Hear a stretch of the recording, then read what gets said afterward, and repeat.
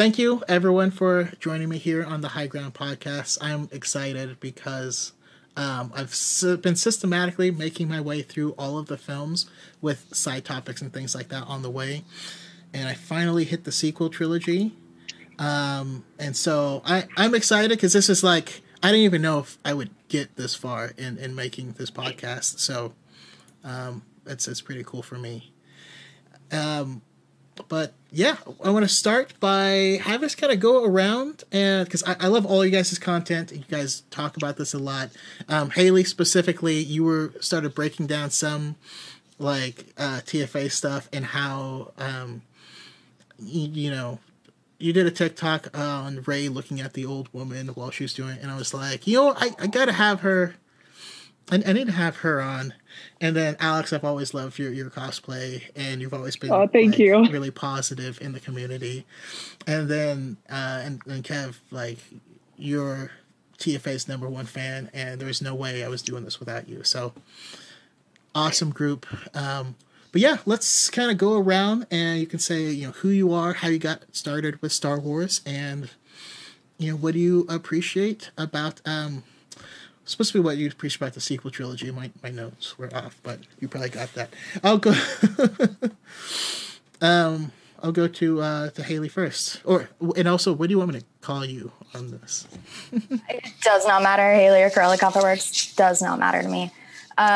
Let's see. So I have never really talked about this before because a lot of Star Wars fans are like very intense about their love, and so I've loved Star Wars, I've really enjoyed all of the movies since I was a little kid. My brother was like a huge fan, so we grew up like spending weekends watching the entire saga and like playing the Lego Star Wars video game. But I never really called myself a fan because I never got like deep into it until my family went to Galaxy's Edge last year and we went back to the hotel. Like I loved Galaxy's Edge, and then we went back to the hotel. Revenge of the Sith was on, and I was just like blown away. Downloaded Disney Plus the next day, watched the entire saga. Like, it was so big for me, and I'm late to the train, but I am so glad to be here. Like, I just love these movies. That's interesting. No, I like that. I like that. And how about you, Alex? So I got into Star Wars when I was 2 because my parents have a history of showing movies way too early. So I was 2 when they first showed me them, and I'm lucky enough, I don't know how old everyone else is, I've seen all of them in the movie theater. Not the original run of the original trilogy, but like when they re-released them with the new CGI, I saw all of that before I saw the prequels, and then I saw the sequels. And I've loved Star Wars since I was so little. I have a daughter now, and it's so much fun showing her Rey and being like, this is the main character. She's a girl too. And she just loves her to death. Her favorite character is Kylo Ren though, which is ridiculous. But that's cool. Sadly, I don't have any kids. I wish I did so I can go through this with them. You know what I mean? Like, that would just be really cool. But how about you, Kev?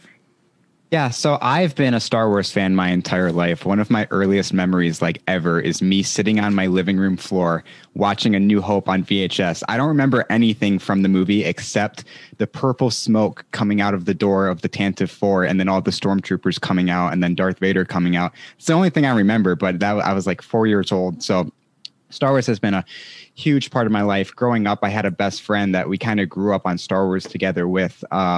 We would always talk about it in elementary school, and he would come over to my house every Friday night, and we'd watch the new episode of the Clone Wars when it came out, and we'd make frozen pizza, and it was kind of like a weekly tradition. So I grew up on Star Wars, but I think I have somewhat of an interesting story with my relationship with Star Wars, because this was all happening in elementary school. But when I made the transition to middle school in my school district, there's a bunch of different elementary schools. So you kind of grow up with the same kids. But then once you hit 6th grade, you go to a new school with all the kids combined.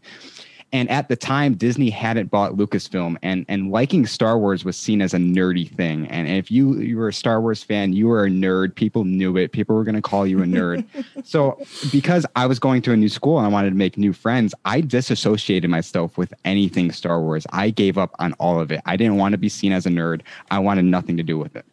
So I didn't care about Star Wars, couldn't care less about anything in Star Wars related, which is why I have such an appreciation for the sequels, and because why the sequels are my favorite is because I didn't get back into Star Wars until The Force Awakens, and kind of that build up period before the movie with all the teaser trailers and then the trailers, and then there was that Battlefront DLC on Jakku that kind of built the hype for me.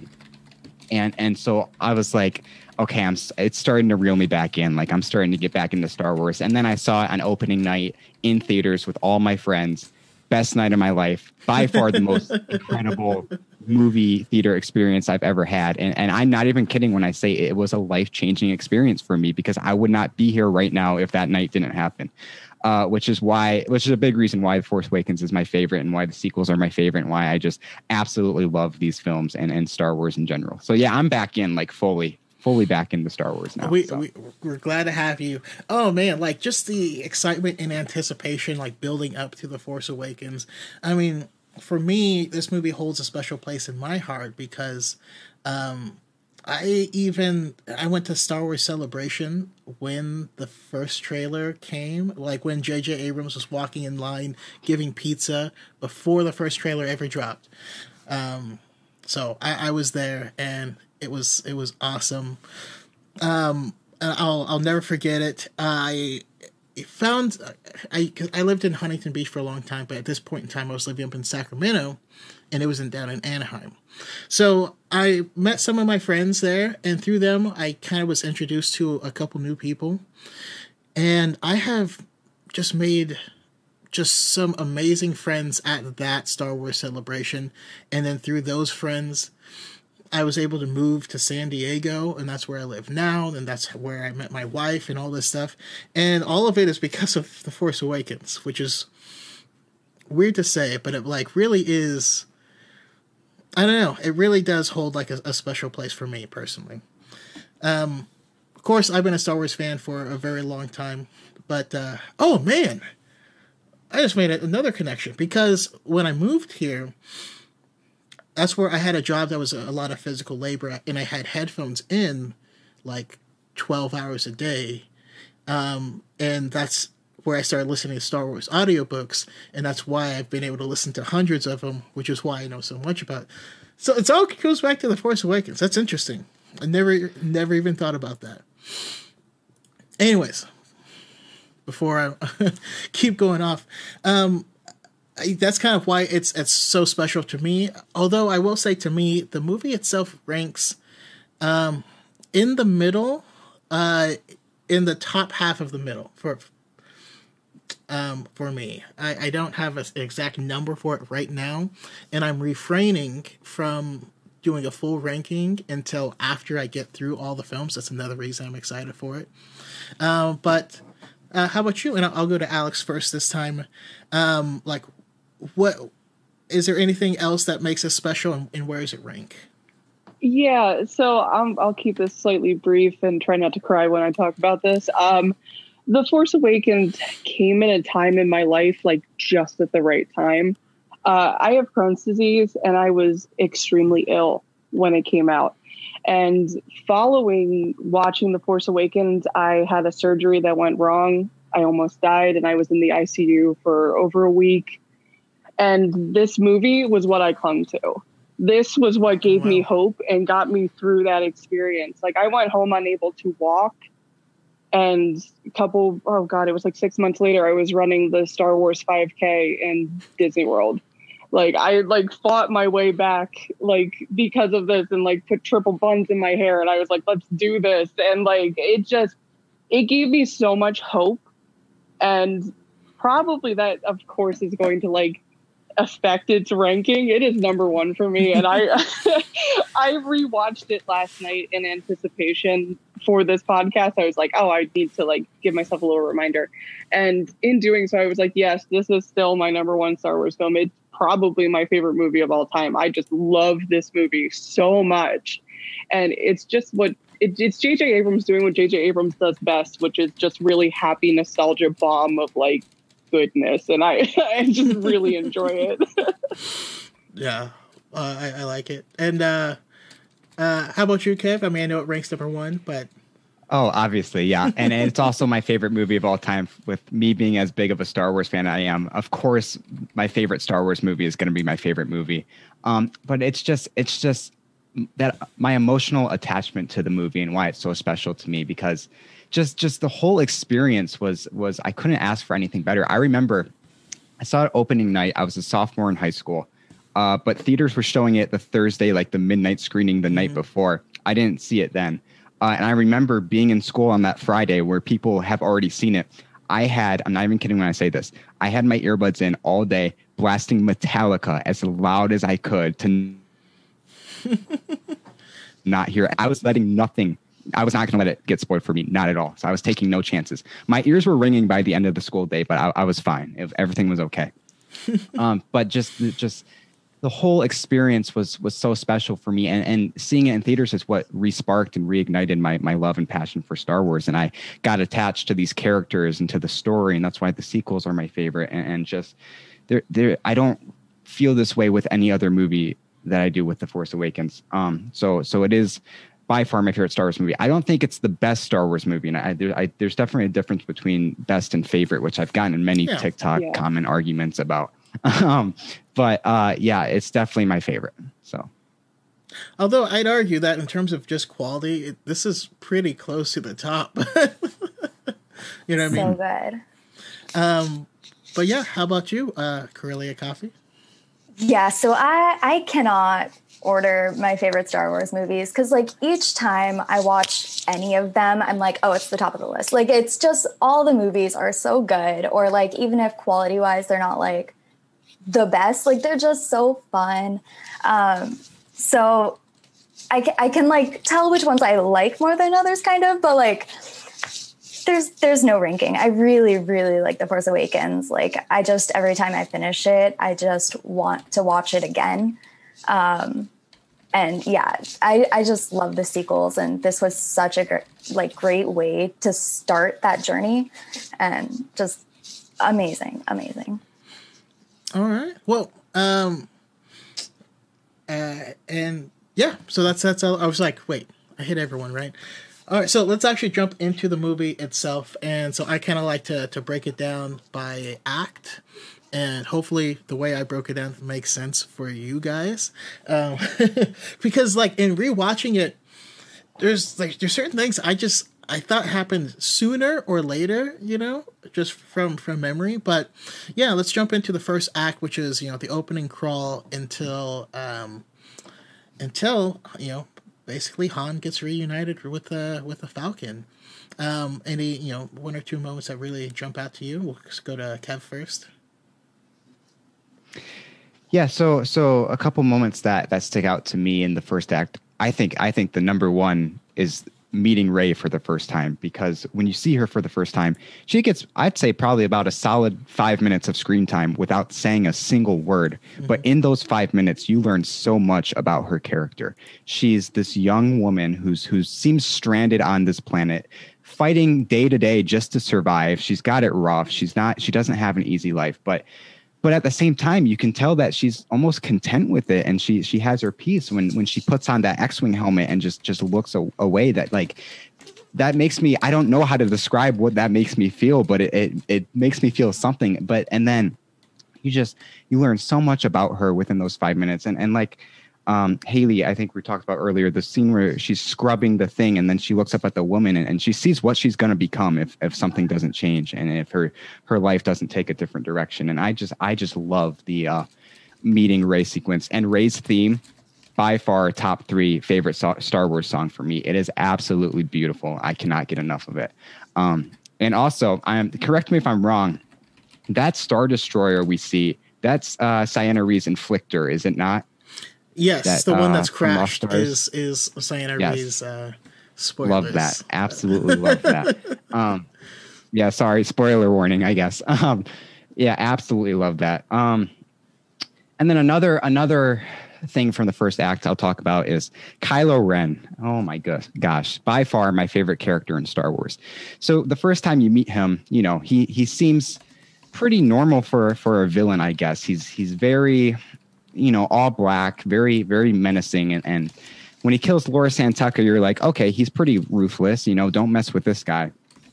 But then also, I'm pretty sure it happens in the first act when he learns that BB-8 got away and you know, he has his first temper tantrum. Yeah. But that's kind of when you see that, oh, he's not your stereotypical big bad villain like you kind of thought he was. He's got these layers to him, and he's got these emotions that he has trouble controlling, and there's just so much more to his character than initially you think there is. And I could talk about Kylo Ren for hours, so I'll leave it at that. His introduction and then the music, the dun, dun, dun, dun, like, I don't know, it does it do be hitting different. I got you. And how about you, Haley? This is less a moment and just like something that stands out to me, especially in the first couple of minutes. It's so funny, like the dialogue itself. Like Star Wars has always been funny, but like the who talks first, you talk first, I talk first, like that just every single time just gets like, it's so good. Yeah, so I mean, this movie has line after line that are so clever and so good. But I guess like a moment, oh my God, there are so many. So I'm trying to like sort through. Love Rey's introduction, obviously. Her little, like the bread. Awesome. I want to see more food in Star Wars. Oh my God, when, Finn says, oh, like this droid has a map to Luke Skywalker. She says, Luke Skywalker, I thought he was a myth. Like, I think that's a really good telltale sign of like where the galaxy's at. Cause like backwater planets, like they wouldn't have the same knowledge that as the audience we have. So I think it's a good reminder that like, not everyone knows that actually happened. And like, he was a real person and like, is that important. Yeah, definitely. Because, I mean, the whole galaxy, before, at least when Luke was young, they actively suppressed any information about the Jedi. This one, they don't suppress it, but you still don't hear everything about it. You know what I mean? Like, but yeah, your thoughts, Alex? So I want to build off some of what Kevin was saying with Kylo Ren's opening. The moment in that opening for me that is so powerful is when he stops the blaster bolt. It blew my mind the first time I saw it that he not only just stops the bolt, he continues to have a conversation and then walk away, have another conversation, and the bolt's just hanging there the whole time. It's just like, and it was that moment that made me realize, oh my gosh, this guy has more power than maybe like anyone we've seen on screen. Like, what is happening? He doesn't even have to pay attention to it. And it's just there. And then when he finally walks away, it leaves. It goes. He's no longer controlling it. And I was like, oh my goodness, like how much power does this guy have that we're about to deal with here? Like it was just such a moment for me. And then in the first act, like the happiest moment for me was seeing the Falcon fly again. I remember like being in the theater, like, oh my gosh, it's happening. Like, there it goes. Like, they're like, the trash will do. And I was just like, it's the Falcon. And it was just such a happy moment in the movie theater. And like, I know there's always some controversy about her being able to fly it, but like, she's not even good at it, which I think is like hilarious and like beautiful. In like the beginning, she's just like constantly hitting the ground until she figures out what she's doing with it. And it's just such a good sequence. It always brings a big smile to my face. Yeah. And it's funny because it's like, why wouldn't she be able to fly it? She's obviously familiar with it. She knows what's under the sheet there. Like, she's fixed ships. She's flown ships. She told us she was a pilot. Like, why wouldn't... And it's funny, but it's an ongoing struggle of like, but she flew without a co-pilot. You don't need two pilots. Two people aren't flying it at the same... They're doing other stuff. And she even has dialogue in that moment too, where she's like, "This is really hard to do without a co-pilot," and she's like, she's trying to reach for stuff. Yeah, yeah. So she's not doing the best, but yeah. But for me, like you guys hit the nail on the head. I think this is the strongest introduction to the main protagonists of any film in Star Wars, right? I mean, we get a perfect characterization of Finn, a conflicted stormtrooper who is not on board with the loss of life. And then right at the very beginning, first thing we get is the first hint that he's force sensitive, because Kylo Ren senses something about him. You don't know what it is. It's just it's so cool. And then you get Pose of he's off on this, gallivanting around the galaxy on this mission, and he's a total flyboy. His introduction is funny and he's smug. And even when, Finn is trying to explain, like, I want to do what's right, he's like, nah, you just need a pilot. He's like, yeah, I need a pilot. Rey's introduction showing how hard of a life that she has, yet she appreciates like all these small moments, and she's has fun sliding down the hill, because of course you're gonna have fun doing that, and it's still has this kind of hope about her. But biggest impression of all was Kylo's impression, and when this started for me, because everyone's saying like this is going to be the next Vader, he's going to be the next Vader, and you see how powerful he is on this stuff, and I love how this movie presents that strong front, and then you slowly get to see the cracks, and you're like, oh no, this ain't Vader. Like, oh man, like, I don't know, it just makes me happy, and I think the way these four were introduced is just perfect, better than any of the other ones. But yeah, I mean, any other thoughts? Sorry, we went through that part faster than I had intended. Yeah, I just want to say, I saw the movie 3 different times in theaters when it came out, and one of the times I saw it in IMAX 3D, and I will never forget that when he froze that blaster bolt, that was in 3D right in front of your face, and that was super cool. That was really cool.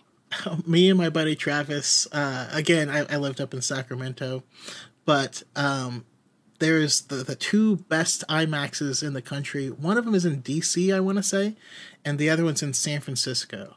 So we drove out to San Francisco just to watch Force Awakens for like the 5th time in theater and 3D, and we snuck in craft beer because that's just our thing.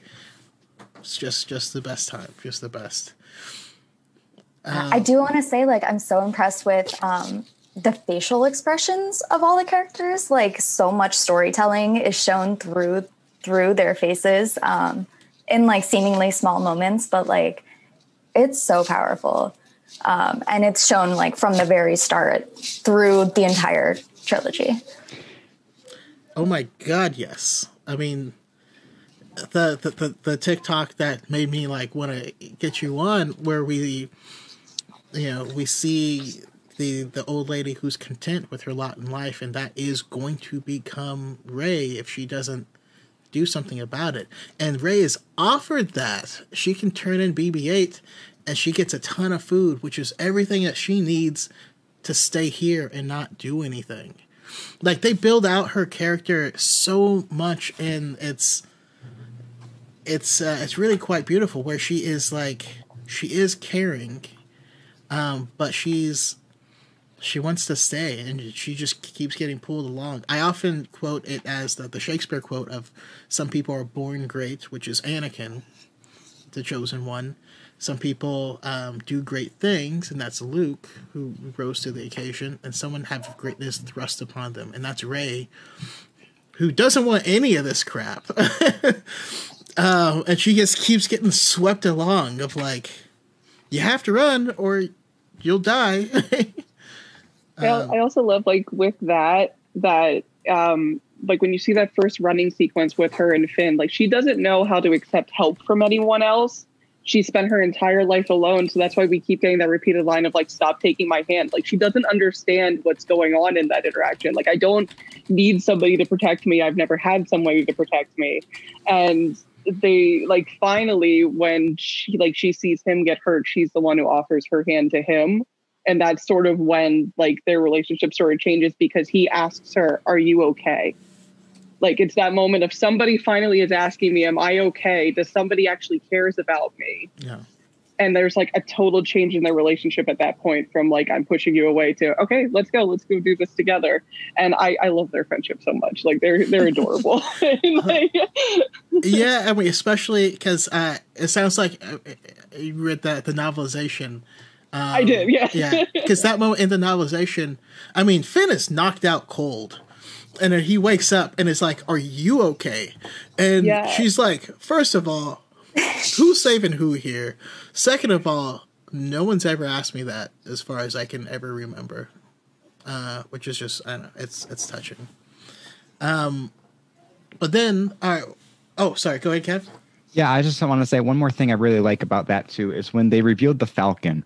I absolutely love the way they went about that, because they didn't hype it up at all. They didn't like present it on this grand pedestal. They literally just she called it garbage, and then the garbage will do, and the camera pans, and then you just see the Falcon. And I will not forget being in the theater opening night. Everybody just went crazy, and that was another thing too. Is every time an old character or something would pop up on the screen, everybody in the theater would just go insane, and that was such an incredible experience. But that Falcon reveal I thought was done so well, and I love it.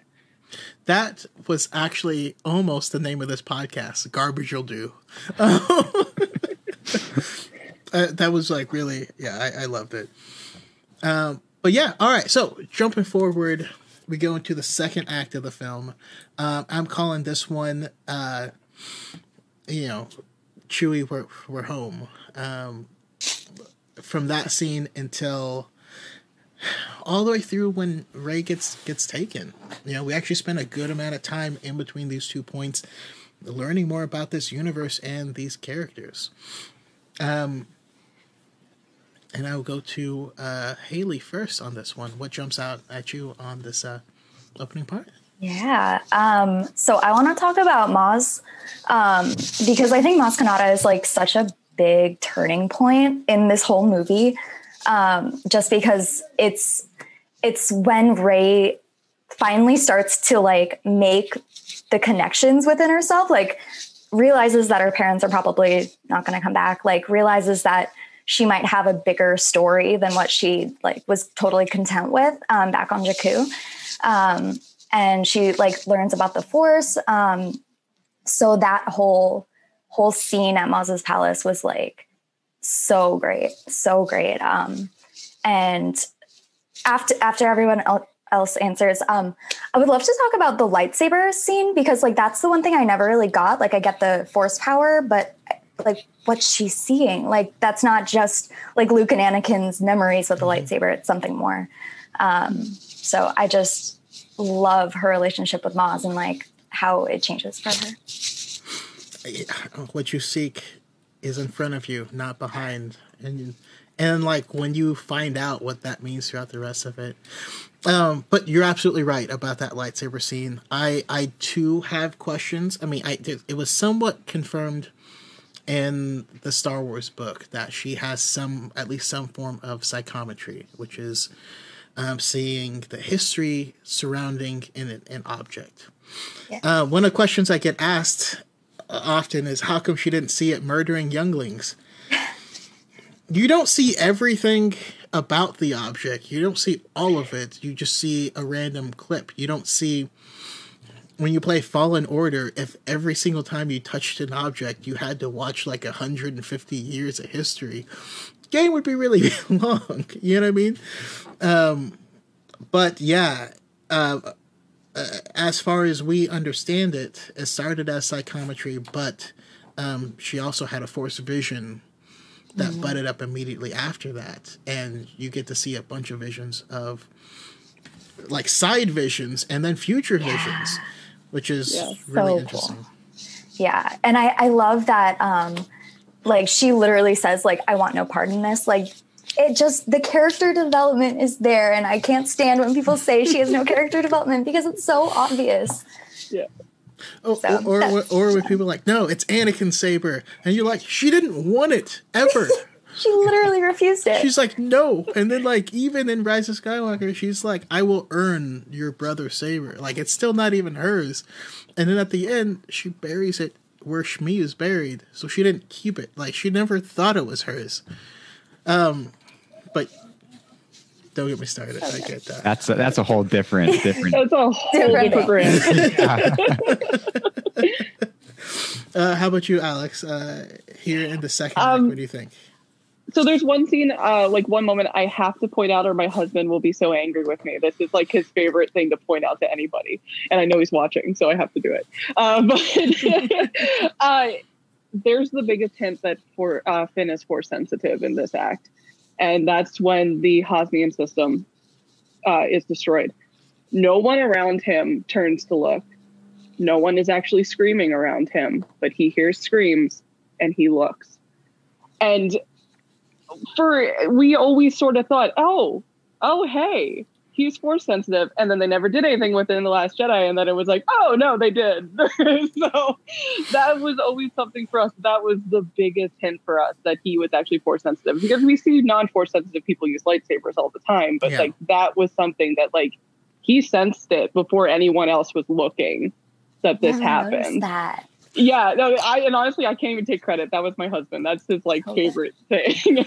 All right, so A, I'm gonna have to go back and watch that. B, I will also be making a TikTok about that specifically. But and I'd also like to talk about the vision because we had brought it up, and I have spent a lot of time going into that vision, and especially the costumes in the vision, because I'm a cosplayer and like figuring all of that out.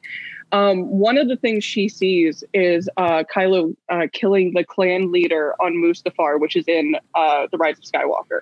So the person that she sees run through happens in The Rise of Skywalker. So but it's not raining and he's in the wrong costume. So that certainly raises questions. But I mean, that's continuity going through a trilogy that you didn't know what his costume was going to be. And he does have the knights with him in that scene. And we obviously see stuff in the past, and then we also see him come forward what looks like Starkiller base forest area. So I'm assuming that she's seeing her future fight with Kylo, and those are the two sort of future visions that she sees. And now that we know that they're a dyad in the Force, it kind of makes sense that she sees multiple visions of Kylo in that moment. One thing that's in the novelization that's not in the movie that I like is that there's dialogue from her father when he's leaving her. He says, "Don't worry, sweetheart, I'll come back for you." And I remember like when the Last Jedi came out, and then they said like, "Oh no, your parents sold you." There were so many theories of like who was talking to her. She remembers a man talking to her. Who was it? It was her father, because now we have this completed arc.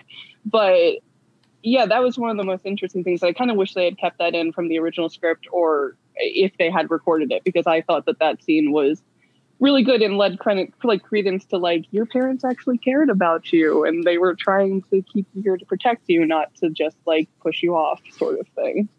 Yeah, because it always did make me chuckle a little bit of, yeah, they did sell you, but they did it because they loved you, and you're like, wait, did money change hands? I need to know this. So like, I can actually like kind of like rectify that in my mind, as in like, someone like Unkar Plot wouldn't just take a girl to protect her. So they needed to like come up with some sort of reasoning of like, this is why we're giving you this girl, sort of thing, to keep her safe. And all Kylo is seeing is her memories, not the actual truth. And that's what she's sort of like psychologically buried away from being 5 years old. And so he's not actually lying to her. That's just what he thinks is the truth. So I can like kind of make that make sense, but at the same time I'm also like, God, that line was not good and you made him deliver it with a mask on, so it was not helpful. If we had seen his eyes, I feel like it would have gone better. Oh man, that also means I'm gonna have a question for you specifically when we get to the third act. Okay, but also another quick question, what's your husband's name? I want to credit him when I make my TikTok. Mark. He doesn't have a TikTok. He just comes onto mine occasionally. He hates social media. All right. Well, I'm going to call him Mark the Wolf. Perfect. How about you, Kev? Yeah, so kind of rewinding a little bit before we even get to Takadana, I think one of the best parts of this movie is Han Solo. I think Han Solo absolutely shines in this film. Everything he says, everything he does is just so on the mark. And one of my favorite scenes is the conversation on the freighter when he's trapped between a Kanji Club and the Guavian Death Gang and trying to get out of it, and just all those little clips. And it's like, Kanji Club wants their investment back too. He's like, I never made a deal with Kanji Club. Tell that to Kanji Club. And then Kanji Club says that like it happened twice, and he goes, when was the second time? Just Han Solo is, I absolutely loved him in this film. If there's one thing I'll talk us out of it. I do it every time. Yeah, I do every time. If there's one part of the film I'm not super in love with, it's the Rathtar sequence. I don't know why. To me, it just the pacing. But that's not important. I absolutely love everything about this film. Forget I said that. But just that conversation on the freighter, and just. Another thing too is when BB-8 pulls up the map and Han Solo has that little spiel about the Force and Luke Skywalker. Man, that hit me. That was such a well done and well executed scene, and you get to see this like guilt he's feeling almost of remembering his past and kind of just looking back on all of that and seeing where his life is now and his relationship with Leia and Luke and obviously his son, and it's so good, so good.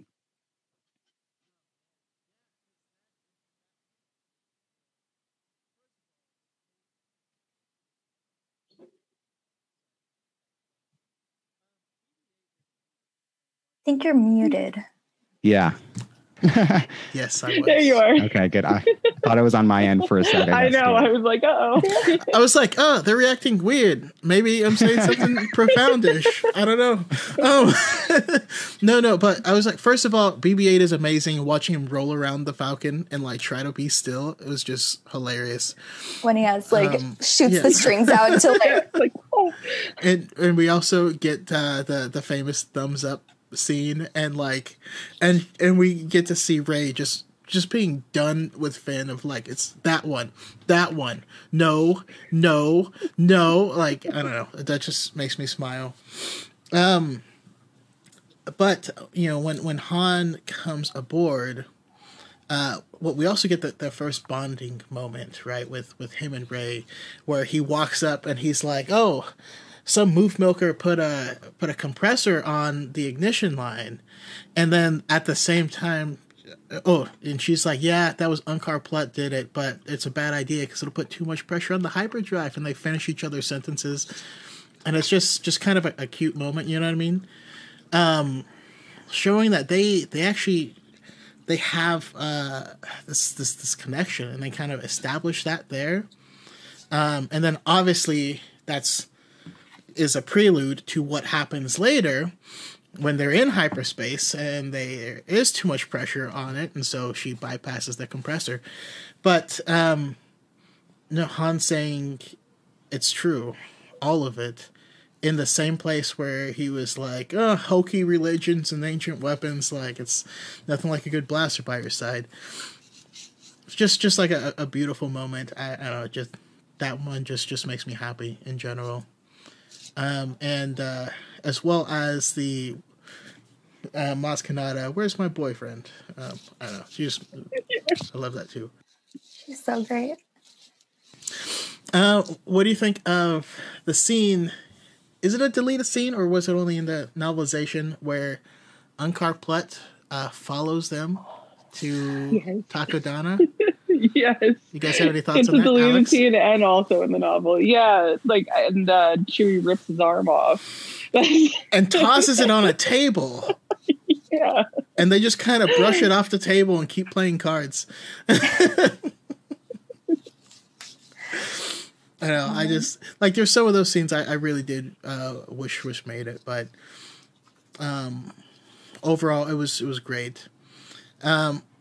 Also, one of the most beautiful things, I think, is when the First Order does make it, because stupid Bazine Natal had to call. Although her book is actually kind of decent. Perfect Weapon. You should check it out. But the scene where the X-wing is like skimming across the water and stuff coming towards it, it's just beautiful. Any thoughts on that fight? Yeah, March of the Resistance, I think is such an underrated song. That track is hype, and it never fails to excite me. And seeing the Resistance come and just absolutely mess everybody up. And I love that one shot of Poe when he just absolutely goes off. He gets 13 kills in that one shot, and that's just cool. And then Finn's on the ground that sees, and he goes, "Yeah, that's one hell of a pilot." And then it cuts to Poe going, "Woohoo!" You know, it's just such a good moment. And that's your friend. Yeah. And how about you guys? Any thoughts on the battle scene? Yeah, so battle scenes are honestly not my favorite in all of Star Wars. So like they're not what I'm drawn to from all the movies, which is kind of funny because it's like Star Wars. So I thought the battle was really cool, like as the first or second after the opening scene. But yeah, when the Resistance comes in, it is so great. Like the music John Williams like worked his magic like he always does, but like that was serious. That was awesome. Finn with the lightsaber, like, oh my God. Yeah. Oh man. And also in the second act, we got to see how powerful the Wookiee bowcaster was and absolutely obliterate people.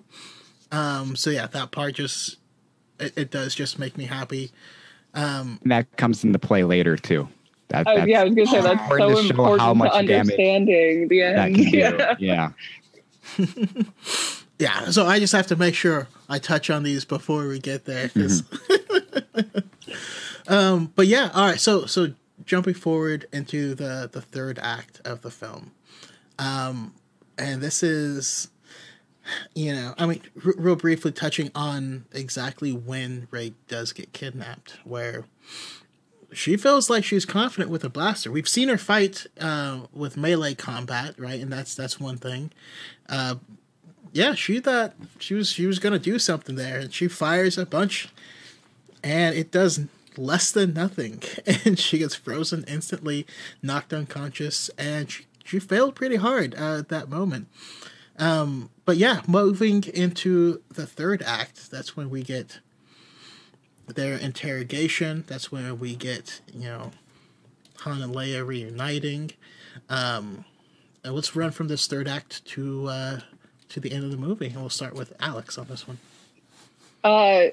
So probably the scene I've watched the most in The Force Awakens, because I am an unashamed 2015 Reylo, is the interrogation scene.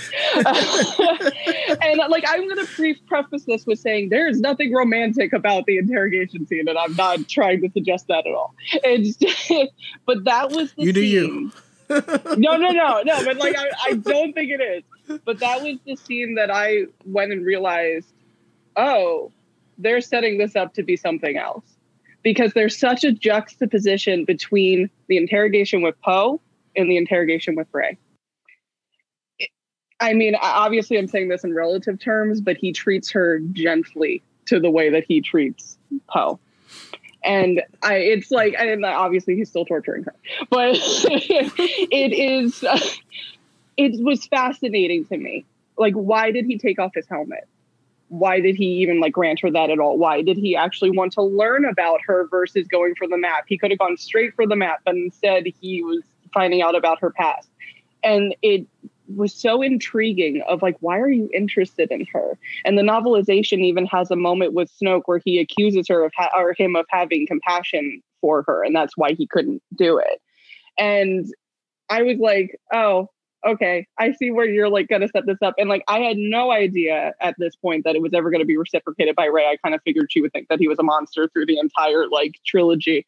And then The Last Jedi happened, and I was like, okay, yes, that's exactly where we're going. But I was like, okay, they're setting up some sort of different relationship here where it's not just going to be adversary. They're like, he's fascinated by her for some reason. Yeah, I So mean, we have RiahtheWolf in the chat saying that he bridal carried her off of. That's off of my husband. Okay, I thought it might have been. Yeah, but yeah, he did. He bridal carries her. He doesn't just let her hit the ground. He's like, whoop, and then he just bridal carries her up onto the ship. And they've like literally released LFL official art that's like a romance cover of that scene, which is the most ridiculous thing. All right, I need to find that. Yeah, no, it was from Celebration 2009. No, the last Celebration, whatever that was. But I left the movie the first time, and I was like, this movie was great, and I really ship Finn and Rey. And my husband was like, I ship Kylo and Rey. I'm like, what are you talking about? What? No. And then I went and watched the movie again, and I was like, oh, okay, I see where you're going with this. And I still didn't know it was gonna like happen, but I was like, okay, I kind of get it. But I'm a big fan of Knights of the Old Republic, and yes, yeah. You know, as you're playing the game, like Revan and Bastila have this weird connection. They don't know what it is, and you're like, I need to find it. Like you keep playing, you're like, I gotta find out what it, and that's what I felt like. Like, okay, yeah. there's something here. Like. My original theory following The Force Awakens was that they accidentally created a Force bond in the interrogation scene. And that's why she was able to do all that she was able to do and why she was able to get into his head. I thought it was an accident. And then obviously it turned out to be something different. But I remember my husband and I literally, like, when they released the visual novel before The Last Jedi came out and they said that the Force bond was a thing, we were screaming in the car together. We were like, like, it was just so exciting. But the moment in the third act that for me is the greatest moment in the entirety of the Star Wars saga is when the saber comes to Rey in that fight. I sat in the movie theater and sobbed when that happened. Like, just so many happy tears of like, I grew up with Luke Skywalker as my favorite character, but did not understand at age like 3 why like he was my favorite. But I would always, like, when I was pretending to be characters, say I was Leia, but with a lightsaber, because I just didn't understand, like, oh, I just don't relate that much to a male character because I'm a very feminine person. And then that happened, and I finally got like the Jedi hero that like I had been waiting for since I was a child, and that representation and that moment, and it was so powerful for me. And I still cry. I cried last night when I watched it again. Like, it is so good. And like, even like, I do love too that like when she catches it and they pan back to Kylo, he just looks like in shock. He's not even angry. He's just like, oh, what just happened? And it's such a great moment. And that whole fight scene is so good.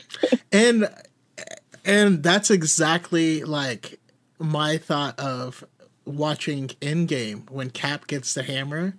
I feel like they just watched The Force Awakens and ripped off that moment. Not that it's bad or anything. It's an excellent moment, but it's the same moment, you know? How about you, Kev? What jumps out at you this Yeah, one act? of the moments from Act 3 I really like is when Kylo is in his chambers talking to Vader's helmet that he's got there, because that's a moment where you really see the conflict within him. He's literally just like, I feel the pull to the light again. Like, show me, grandfather, the power of the dark side, and I will finish what you started. And you see he's vulnerable to this pull to the light side, and he's got this conflict within him. And then once we get to the Han Solo part, I want to get more into that, but you see that he's struggling, and throughout the rest of the trilogy too. I think because of the scene, you always knew that there was a very good chance that he could go back to the light. But also, again, seeing Darth Vader's helmet all crushed up like that was sweet. And that was. And sorry to interrupt, but I just like, my brain is weird.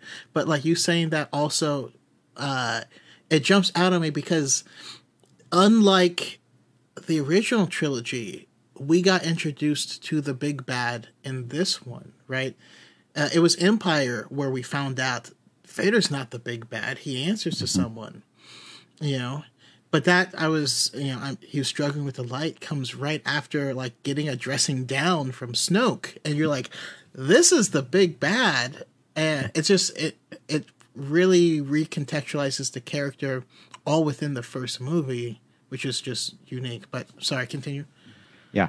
And plus with Snoke too, I remember all the theories when The Force Awakens first came out. Oh, who was Snoke? Everybody was trying to figure out who Snoke was. Just what a time to be a Star Wars fan. And then I also loved just when, I don't remember exactly when it was, but it was when Hux and Kylo were in Snoke's chambers. You get to see the tension between Kylo and Hux. Like, they are not friends. They have this tension within them, but they both answer to Snoke. Snoke is by far the most important person there, but the tension between Hux and Kylo was super interesting. And I also really I loved Hux in this movie. I thought Hux was such an interesting character. You see, he kind of reminded me of Grand Moff Tarkin at first, because he's just kind of like that officer position. But you see him when he gives that speech on Starkiller Base, that you see how ruthlessness and how intense he can be. And I just thought that was such an interesting part about his character. And obviously they kind of took him in a different direction afterwards. But Hux in this movie, I enjoyed very much. And then another moment, going back to the interrogation scene in your episode about Kylo Ren with, I think it was Miss Eggy, who was talking about when he's talking in that moment, he says like, you're so lonely, so afraid to leave. He's not really just speaking about Rey. He's kind of talking about himself in a way, because his background and his past, if you not in the movie, but like with all the extra material. And he's really lonely and isolated, and he's not necessarily where he needs to be, but he's just kind of going with everything, I guess. And that you're so lonely, so afraid to leave is really interesting to think about, and just thinking about the depths of his character and how, like, where he is, like, mentally, and just everything about him. It's super interesting. And I think I'll leave it at that for now. Okay. Yeah, I mean, just great stuff all around, and it makes me mad because I forgot to mention Hux and how we established Hux as the anti-Kylo, where one is powerful, like menacing and dark. This one is almost scarier in a sense, but like put together and just like, yeah. And we get to also introduce, Captain Phasma, who we didn't talk about as well. Now, she didn't end up having a huge part, but she was the antagonist specifically to Finn, which we got to see early on in the movie. Haley, your thoughts on this third act? Yeah, I have to talk about Kylo and Han and the big scene because, wow, like I was watching it last night and just like crying because, I mean, I cry at everything, but like this was, I mean, it's like amazing. I think the least of the intense feelings, Harrison Ford wanted to die since like the original trilogy. So I'm so glad his death was like so meaningful because, I mean, clearly George Lucas could have been like, okay, fine, you're gone. But they saved it for the best moment. And yeah, this, sorry, I'm reading my notes because there's just so much. Ben kind of thought that killing his dad would, cut off his feelings towards his family or like distance himself in some way. But just because he did that act and the guy is gone does not mean he's any less attached to that. And I loved being able to see Ben from the very beginning. I can't really decide on my favorite character, but it's between Kylo Ren and Rey, because like, they're just so good. And Kylo obviously, or Ben, has a difficult relationship with his parents. Like, we don't know all what's going down. I haven't read the Kylo Ren comics, but really hoping they get like adapted to a TV show or something, because like I would love to hear about it. And both of them just have so many emotions in that scene, and like, going back to what I said earlier, the facial expressions are just so real. And like the lighting on Kylo's face, like when it's red and blue and then eventually the sun gets sucked out, so it's all red, like that was so great. I made an entire TikTok on that one time because the symbolism of the red and the blue light, because in that moment, you know, he's still full of that conflict and he doesn't know what he's going to do. But then the sun gets drained and all the blue goes away from his face and it fills with red. And he's made up his mind. He's committed to the dark side. He's going to kill his father. So good. I could talk about that scene for forever. It seems like I love it so much. One of the like interesting things too about the lighting in that is that the sun is coming from the opening where Rey is watching, and so it's like coming from her back down onto them. And there's a concept art of that is just like chef's kiss beautiful. Like, oh my gosh, like I agree. The lighting of that scene is so good. God, and the thank you he says right before Han falls, like everything about that scene just so gets me because. The thank you and the hand touch, and especially after seeing The Rise of Skywalker, like that is just beautiful storytelling of this in the beginning and then this at the end, like incredible. Yeah, it's funny because I hear complaints about how people feel like, oh, the sequels, they weren't that connected or whatnot, but I'm not gonna lie, this more than any other of the other trilogies that I've done podcasts on, it's hard to talk about one moment in this movie without talking about how it's reflected in these other ones. I'm just making this connection now, but it may be the most connected. Sorry, go ahead, Haley. I was just going to say, like, in the beginning with Rey on the Star Destroyer and then on the Death Star in the last one, like, amazing. Yeah, I think it's a problem in general that Star Wars has that they don't start with an outline. Like, and it's not just this trilogy. It's all of them. I say this a lot to people that, like, I think with this new trilogy, they should have done what the MCU did, which was like, we know we want to get from this point to this point. You directors can do what you want in between, but this is the point we want to get to. And they didn't do that. But they didn't do that for the original trilogy. And they kind of did it for the prequels because we knew where we were going from the beginning.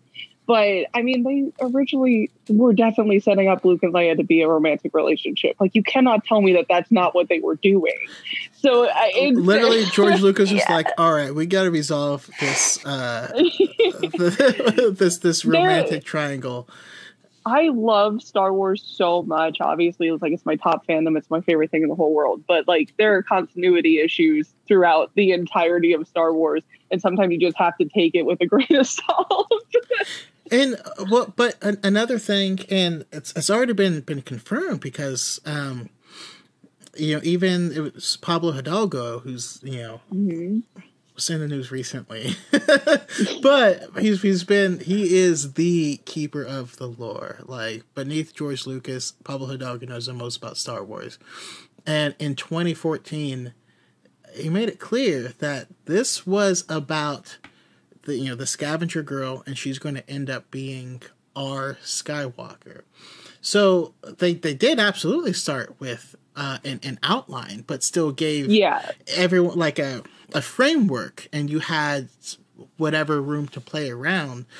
They did do a lot of radical changes before 9 that we know about, but changing from the plan does not mean you didn't have a plan. Changing from your plan means that you had a plan, but that's a whole another topic. It's true, well. Yeah.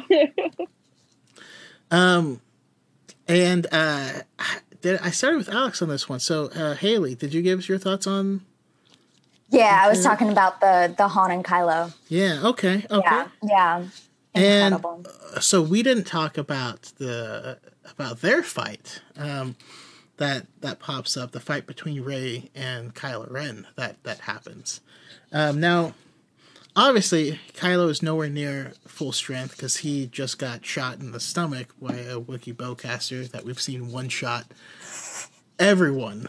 They fly across the room. He was able to absorb it as much as he can.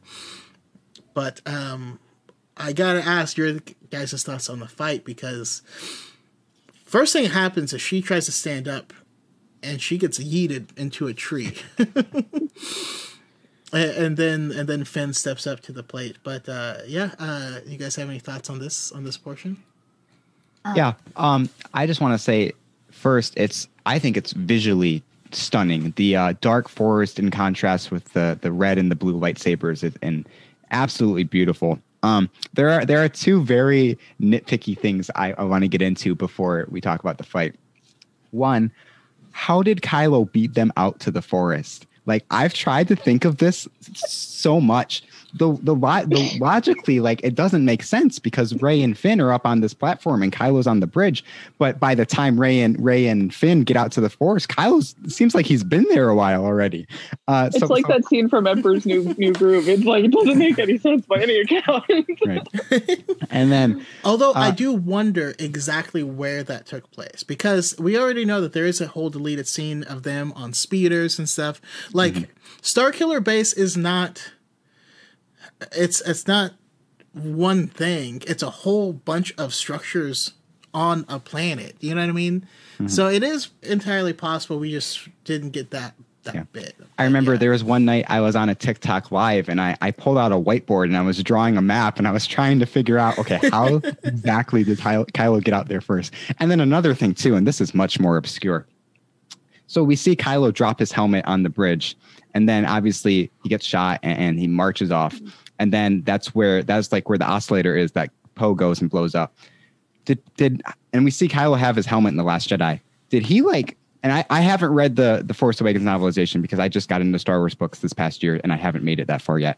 So I don't know if it's not touched on. How? No. So did he force pull his helmet to make sure he got it back? But then if he did do that, where did he put it? Because it's nowhere to be seen in the forest. So what did he do with his helmet? I don't know. That's my assumption was that he had more than one, but then in The Rise of Skywalker, they're like, we're going to rebuild it. I'm like, so you don't have more than one. Well, it's got the same. Or Hux ran through there looking for him as a way to Hux had a jetpack to go get him. It's like in one of his action figures, he has a jetpack, and it's I have this vision of him just coming down from the sky. I have said with my friends, every single episode of The Mandalorian, why doesn't every single Star Wars character have a jetpack? It's the most useful accessory. And Mandalorian, that's a whole different topic because episode 2 of season 2, you showed us that you can call it remotely with your glove. So why didn't you use it to go save Grogu? Why were you running up a hill? The hell happened? Where did your rifle go? You dropped the rifle and the jetpack, and you came back with the jetpack, but you didn't use it. Where's the rifle? What happened? Yeah, but that's a whole. These things don't have to be. They've never been perfect to begin with, and so and we don't need them perfect now. But yeah, there are things that it's a space fantasy. Let some things slide. I just think that stuff's fun to think about sometimes. But yeah, going back and talking about the fight, a lot of people, especially on TikTok, will absolutely crap on the sequel lightsaber fights. You always see those videos. It's oh, how did we go from this? And they show the Obi-Wan fight to this, and they show a clip of a sequel lightsaber fight. And to me, the sequel lightsaber fights make perfect sense why they look like that in the context of the Star Wars universe. Because obviously with the prequels, the Jedi Order is still around. Lightsaber fights are still happening. They happen a lot. We're talking 50 plus years after the Jedi Order has been wiped out. Lightsaber fights don't happen really anymore. People aren't fighting the way they used to. And it makes perfect sense why they're not over the top doing Obi-Wan spins and flips and everything. And I just think that if you take the time to think about where the Star Wars universe is and what's happening at that time, it makes perfect sense why they look the way they do. Also, I really like the way they look. I think it's obviously more grounded than the prequel lightsaber fights, but I feel like I was trying to come up with a word to describe it, and I really couldn't think of anything. So I'm going to say I think they have a little bit more spice than the original trilogy fights did, especially the one in A New Hope. But I think it's a good mix of both. It's a good mix of the prequel lightsaber fights and the original trilogy fights, and I think they're entertaining, and I can't get enough of them. I especially love this fight because as you're watching it, you're watching Kylo Ren do some very specific things of either like Makashi, where he's taking Rey's swipe or whatever, and he's going with that same momentum and sweeping her attack away, or she tries to hit him and he just hits straight through her attack of like, nope, that's nothing. And it, I don't know, it just, to me, it makes sense. And it actually, because you see her doing a lot of, broad swings and stuff like that. That's how Luke fought. Do we forget? I mean, you watch Return of the Jedi, and Luke is at the beginning. Luke is on the sail barge, and he's just swinging wildly side to side. That's what he does when Vader calls out, "Oh, you have a sister." That's exactly how he does it. But I love the fight because of the layers of it. You know what I mean? Like, we see him get shot in the stomach. First of all, like a stomach wound is the most painful wound because there's a lot of stuff down there that shouldn't get mixed up. You know what I mean? Like, you should. Yeah. Not only that, but we saw how much damage this thing can do. But as we watch this fight play out, first he fights Finn. And in this final act, I mean, we got to see him take off his helmet. By the way, I know a lot of women find Adam Driver to be beautiful, but I have to say, when he took off his helmet, I thought he looked like a wet dog. I was like, why is his face so long? Why the long face, buddy? He's the most attractive little sheepdog there ever is. Like, that's exactly what he is. No, but I loved it because it established, like, oh no, this isn't Vader. This guy is unhinged, and his goal is to get there. And he doesn't even think in himself that he's going to get there. And Rey calls that out. But as we're watching him fight, we're like, yeah, this is not the same, but he's still powerful. So he's fighting Finn, and he's just toying with Finn this entire time. He knocks Finn on his butt and could finish Finn right there, and he doesn't. He turns around and walks away, lets Finn get back up. As soon as Finn does get a hit on him, he's like, nope, all right, playtime's over. Yeet, sends the lightsaber flying, slashes him in back, on to the next one. And he does the same thing with Rey. Through 90% of the fight, she's in full retreat. She cannot run away from him fast enough. And he holds her to a cliff and is like, you need a teacher. And he's basically saying, like, I'm showing you the difference here. You should join me, because they have this connection. And I love that throughout this entire movie, we've had the Force whispering to Rey. You know what I mean? We can hear it because there's an audio cue of like a twinkling audio cue. And it's what led her to the lightsaber, and it does a whole bunch of things.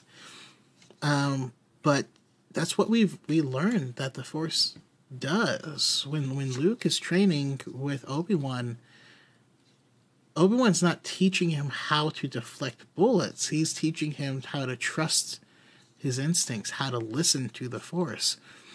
And so when she finally does that, and the scene and her facial expressions mirror Luke in the X-Wing when he makes the shot of, like, stops, calms down, breathes, closes his eyes, and listens to the Force.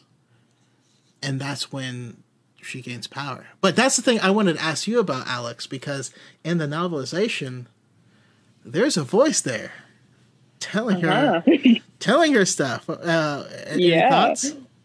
So there's two moments in the novelization and for this scene that I want to talk about. And number one is that there is a voice that's telling her to kill him in that moment. And that is questionable whether it's like a dark side voice within her, like, own thing of what she's dealing with, or if it's somebody else. I always thought maybe it could be Snoke, or maybe now we know it's Palpatine because it could have been that. And I always found that interesting. There's another moment though when when the saber comes to her, he looks at her in the book and he says, "It is you." Yeah. Like, he knows who she is. It is you. And we know they recorded it because an action figure says it. There is a Kylo Ren doll that came out that says that. And after Last Jedi came out, I was like, well, what was that supposed to mean? I don't understand anymore. Same. And now, but now I'm guessing the reasoning for it is that she's his dyad, because we know from the comics that she has a connection with him even when she's a child on Jakku. And so it is quite possible that he has felt her as well. And so I'm going to assume now that it's just him saying, "It is you. You're the person I have a connection with. Maybe that's why I'm so interested in you." It's a moment that is so interesting and so good. And yep, there you go. He's got it. It's a moment that's so interesting and so good. And I wish they had kept it. Yeah. But I don't know if it left the cutting room floor because they had already written The Last Jedi, because they wrote The Last Jedi before the movie came out. That's possible. Or it's just possible they just didn't want it anymore. Like, I'm not going to make assumptions of what they actually decided on doing, but it's such a fascinating moment, especially now that we're like, okay, it could be the dyad thing. I have an answer for it now. But yeah, and then so we have that, and we have the voice, and there's just so much going on in the novelization in that scene that I think is just so interesting, like underneath the layers. Yeah.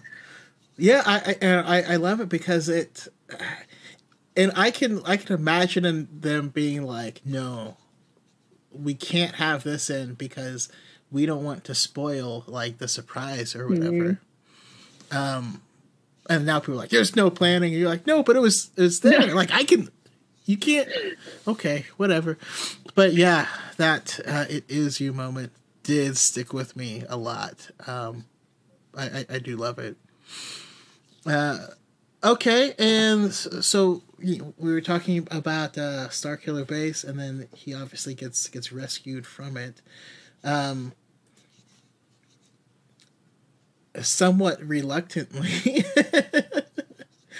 But I just love how they set up Hux's character of these guys are at each other's throats, but they're both trying to please the same person. And it's interesting how that plays out in the future. Now, after that, and all is said and done, and they make it off of Starkiller Base before it implodes, which is sad because that was Ilum. That's where the Jedi go to get their lightsaber crystals. Sad day. But we also get something that J.J. Abrams admits was a huge failure on his part, is to not have Chewie interact with Leia after I was just about to bring that up. Yeah. Yep. He just walks right past her with no acknowledgement, just straight past. They did try to write around it, but like, oh, when someone dies, Wookiees grieve differently. But we know what it is, which is okay. Yeah. But any thoughts of the end of this, of them coming back, of them putting the map together, of them in the final scene in Scotland? One of my only complaint probably about this movie is, why did R2 wake up in that moment? I don't actually, do you know? Because I don't understand it. If you have a reason, I would love it. This is purely headcanon, but I think it's just because Rey is finally at the base, and Rey just, like, she's Force sensitive. She has, like, a lot of similarities to Luke, and R2 is just like, I feel something. It's time. So I will accept it, because I have no other reason. What? No. The reason, though, is in the novelization. Is it? Because I don't remember it. Oh my goodness. So the first time they go back to the Resistance base, after Rey gets taken, that's when BB-8 rolls into R2. And in the novelization, there's a light that turns on in R2 where he's basically processing, and basically because he has all these years of all these memories and all this stuff, and when they come back is when he's finished going through that. Ooh, that's thank cool. you, because I didn't remember that, so thank you. Yeah, definitely not made clear in the films, but that is in the novelization. That was released along with the movie by Alan Dean Foster, I believe. Yes, it was. But yeah, I mean, any more thoughts on that, or seeing Luke for the first time after, what was it, 35 years at that point, 37 years? So I, like I said at the beginning, I like Star Wars. I wasn't into Star Wars until like a year and a half ago. But I remember watching The Force Awakens in theaters because of that Jedi steps scene. That music just sunk into my soul, and I just remember that clearly. I thought it just did such a good leaving the door open for The Last Jedi for it could be anything coming up with Luke. We know he hid away, but don't really know much else. So I thought that was really, really cool to have such kind of a wide open door. And Rey's just standing there please take this, please take this. The other thing I will say really quick, that I see the island when Kylo was interrogating her. Was it that island, or was it just an island? Yeah, it was. I'm pretty sure it was Ahch-To, that she was having visions of it in her dreams. Yeah. I mean, she had never seen an island at that point. So Right. Yeah. I just love how they left us on a literal cliffhanger. And I remember the anticipation for those 2 years in between, because I needed to know what happened next. And yeah, I thought that was a really good way to end it. There's something in that moment that's so important to me in understanding Rey's character. She ends the movie holding out the saber for Luke. Even though she's fought Kylo Ren and won, she is still holding out the saber for a hero. She's not accepted that she is this hero that's going to lead everybody. And then The Last Jedi, she's trying to pull him to be the hero still. And then when he won't, she switches gears and is like, okay, well, then Ben's going to be the hero, because I believe that that's what's going to happen. And it's not until The Rise of Skywalker that she finally accepts that she is the hero that's going to save everybody, and that's her purpose. And I saw, not to go too far ahead, but I'd seen so many people complain that it's she's already earned the saber. Why is she saying I will earn your brother's saber? But that's how she thinks. She doesn't believe that she is this hero yet, and that she is we know that she's earned the saber, that she's done all these amazing things and everything, but she has so much self-doubt throughout the trilogy, and growing and realizing that this is who she is. And so it ends with her, even though she has done all these amazing things, being this is the real hero. I have finally found him, and I can pass on the mantle to him. But ultimately that's not what's going to happen. Yeah. It's not what's going to happen, and it's funny because there are so many theories going around, and this is a case where I was right on all of them, because not because I'm special, but because they told us in The Force Awakens. They straight up told us Luke had a Jedi school, one of his students ruined it, he felt responsible, so he walked away. So I'm yeah, he's not going to take it, because we've already established that, right? But I don't know. People looked at me like I was crazy. It happens though. But yeah, let's talk characters. First, I'm going to start with Finn. Your guys' thoughts on Finn's introduction and journey in this one? I really liked Finn. The idea of having a defective stormtrooper was fascinating, I thought. And I thought the execution in this movie was really well done. it also crossed my mind. I don't know if it was during this movie or when it happened, but it crossed my mind for a moment. I was like, oh, what if Finn's a double agent? What if he defected on purpose for the First Order to like infiltrate the Resistance? I thought that would have been something cool to see, but yeah, Finn was, I really enjoyed Finn in this one. I thought his story was really cool, and seeing that he doesn't really care about much, except he knows how dangerous the First Order is, and he knows how ruthless the First Order is, and he needs to get away. And that's what he feels like until he meets Rey. And then you can see the connection he has for Rey and how much he cares about Rey. And then literally goes back to Starkiller Base just to get her out of there and everything. And then that his story in The Last Jedi too is I mean, he's not part of the Resistance. He's literally trying to run away, but then by the end, you know, he kind of comes around. And I thought Finn was really interesting. I think Finn is so wholesome. I love how, like, he is just, sometimes he feels like the character that's so easy for us to see through, because he's just so new to everything with the Resistance, and he's just so in like an awe sort of way. And I really love him for that. And I do love when he goes back for Rey on Starkiller Base, and they have that moment of like, he's the first person who came back for her, that she waited her whole life for somebody to come back for her, and he did. And they have like that really beautiful moment and connection. And I even if they were not like a romantic love, they loved each other. Like they like that. For me, they're such a good representation of what true like friendship, platonic, like truly like I will love you no matter what friendship is. And I adore them so much.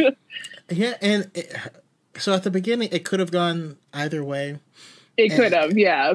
But I do appreciate it for what it was, because in my own personal life, I have a lot of friends that are girls, and some of them started out as that and turned into something else. And it's not because I'm a simp. No, not at all. But the way that I don't know. I feel like we gloss over the fact that the trope of toxic masculinity negatively affects men. I'm not going to say just as much, but it's pretty bad, to the point where men cannot be open with each other about certain things. And the feeling is, oh, you can only talk about this stuff with a girl, but only if she's your girlfriend. So now you have a bunch of guys who only date girls when really they need a therapist. So I don't know, that's just kind of funny for me. But sorry, Haley, any Finn thoughts? I love Finn. I want more Finn content. I know it's touched on like both in this movie, but like definitely in The Rise of Skywalker, but his Force connection. I want to see that like more and more. Like I love the Lego holiday special because we actually saw them training together. It's so special to have a fair character like Finn, because like he made a really hard decision. Like he was programmed since birth to like kill. And he decided to leave everyone he's ever known and like the only organization he's ever been a part of, and like made the right choice, and got wrapped up in this whole mess, and seemed like a good thing. All right. And then, all right, we'll jump to Poe. Thoughts on Poe? We'll start with Kevin, actually. I really like Poe. Poe is the hotshot pilot that if I was in Star Wars, I want to fly in his squadron. I've always had, and I'm a car guy. You know, I enjoy driving a little over the speed limit from time to time. I used to be. Yeah, it got expensive. No, yeah, I feel that. I like going fast, and I like adrenaline, and that's why I've always kind of really enjoyed pilots throughout all eras of Star Wars, and seeing Poe be on one of the main characters being this hotshot ace pilot was just really cool to see. And he had a lot of great moments in this one that like I said before, that one scene where he takes out 13 people in that short matter of time was so cool. And just he's the first main character you see in the movie. He was on that mission to get the map from Lord Santeca, which the novel Before the Awakening, if anybody hasn't read it, I definitely recommend. That tells the stories of Finn, Poe, and Rey and what they were up to right before The Force Awakens. It provides a lot of great insight, but I thought Poe's story was really interesting because he was with the New Republic, but then kind of got recruited by Leia and joined the Resistance and went on this crazy like heist mission right before The Force Awakens. And he had a lot of good, cool moments in this movie. But it's interesting too because he's absent for a good chunk of the film. You kind of think he's dead almost until he comes back and saves the day with the rest of the Resistance. I don't know. I really enjoyed Poe. The novelization also covers what happens to Poe when he crash lands, which is interesting. And I will also recommend Poe Dameron Freefall to you, Kev, because that is... Is that the comic? Or is that a novel? I don't know if they made a comic, but it is a novel. And the Poe... Sorry, go ahead. Yeah, the Poe comic is by Charles Soule, and that one's a really good run. Yeah, I need to too. The whole egg. Yeah. Sorry. I was going to say I need to read the comic because it's got my boy Snap Wexley in there. It does. And I couldn't not be on this podcast and not bring up Snap Wexley at least once. So I had to get that in there. When I did my TikTok on Mr. Bones, I had several comments that said the same thing word for word. And it was, I would yeet myself into the sun for Mr. Bones.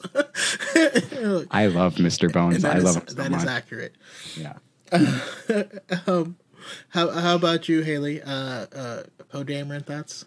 Poe is just so much fun. Like, he is just this light of the sequels. Like, he just so funny, like so impulsive, but like you root for him the whole time. Like, absolutely great. One small moment, like super, super small moment that I didn't realize until like my 10th time watching Force Awakens. When Rey's eating dinner, she sees a ship fly off. And I totally just put it together that it was probably Poe's ship. Because how else would he get off the planet? Like, I thought that was super tiny, but like significant. But yeah, his character arc was awesome. Awesome. I love it. And Alex? Poe is not a character that like, I like him. I don't mean this in any like bad way. He's just not like a character that I like super connected with. But that said, I really enjoy him. Like, I think he's fun. We've talked about that shot where he gets all those TIE fighters, and the cinematography in that moment is just so good because you're like down with Finn watching it happen. And like, I think that's so much fun. Over the course of the sequels, I grew not to like him as much. There's nothing wrong with that. I do like him. Like, I don't like the way he goes with Holdo, but like I really do like him in this movie. I think he's fun, and because we talked about that he was missing for a chunk of the movie. That there's like the interesting reason that happened is that originally they were just going to kill Poe's character. Yeah, he was going to die at the beginning. Yeah, and J.J. Abrams liked Oscar Isaac so much and liked his character so much that they're like, let's keep him. And I agree with that because even if I don't super relate to him, he's an important character in the trilogy, and I wouldn't have it any other way. Is he discount Han Solo? No, I think he's different. He's very different. It's so I hear a lot. Yes, he absolutely falls under the same archetype, but like the way I see it is like both Incredible Hulk and Drax fall under the same archetype of the strong guy of the crew. They are not the same character. You know what I mean? Like the crews are of, if you watch heist movies or cop movies or anything else, there's always the same archetype of any group. Just because someone falls into this archetype doesn't mean they're emulating someone else from a different one. That's kind of my thing. All right, Kylo Ren thoughts overall, and I'm going to Haley first. Ooh, yes, Kylo. I love that you can see Ben from the beginning. Like, it's so powerful. You see, like, he's not your typical villain. Like, he, like, the first scene you see him in just absolutely going wild. And like, this is a very dangerous character. But then you see, wait, this is not Vader. This is definitely something different and something new. And then let's see, Ben's redemption. Like, I know it's not The Force Awakens, but like, that was like crying in the theater. Like, that was so good. So good. And the scene, I'm totally jumping back and forth. I'm sorry. But, with Kylo and Han, like, it's so powerful. Like, you just see the emotion on his face and in his voice. And, he thinks he's making the right decision for his future. And then, like, you know, it's just not, obviously rooting for Han not to die because the audience, but like, there's so much more as a character that like comes from Han's death. And it was just awesome. Yeah. And also, like, it's never too late to make things right. Like, I think that's a big part of his story, because he's like, oh, it's too late. It's too late. And it's like, no, you can start now. And to me, that's the biggest message of Star Wars, is that your past does not define you. Now, doing the right thing now does not absolve you of all the wrong stuff you've did before. But the whole purpose is, this is not Thelma and Louise. You don't have to go over that cliff. So, like, calm down. I'm going to throw you a monkey wrench, and then everyone else can also factor it in when they talk about Kylo Ren. But there's a handsome man named RiahtheWolf, and he says, I think the fact that Kylo can be seen as an emo teen throwing a tantrum is also part of that toxic masculinity in a different way. And I'm curious if you have any further thoughts on that, but everyone else can also factor that in once I get to you. Love me some emo boys. Love me some emo boys.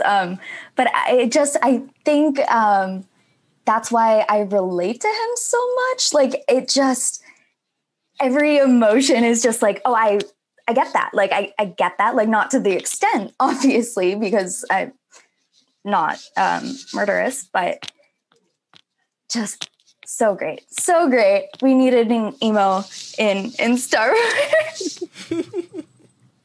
I agree with that fully, because I grew up full on Midwest emo, and I was in a band. We started out as a ska band, but we turned emo pretty quick.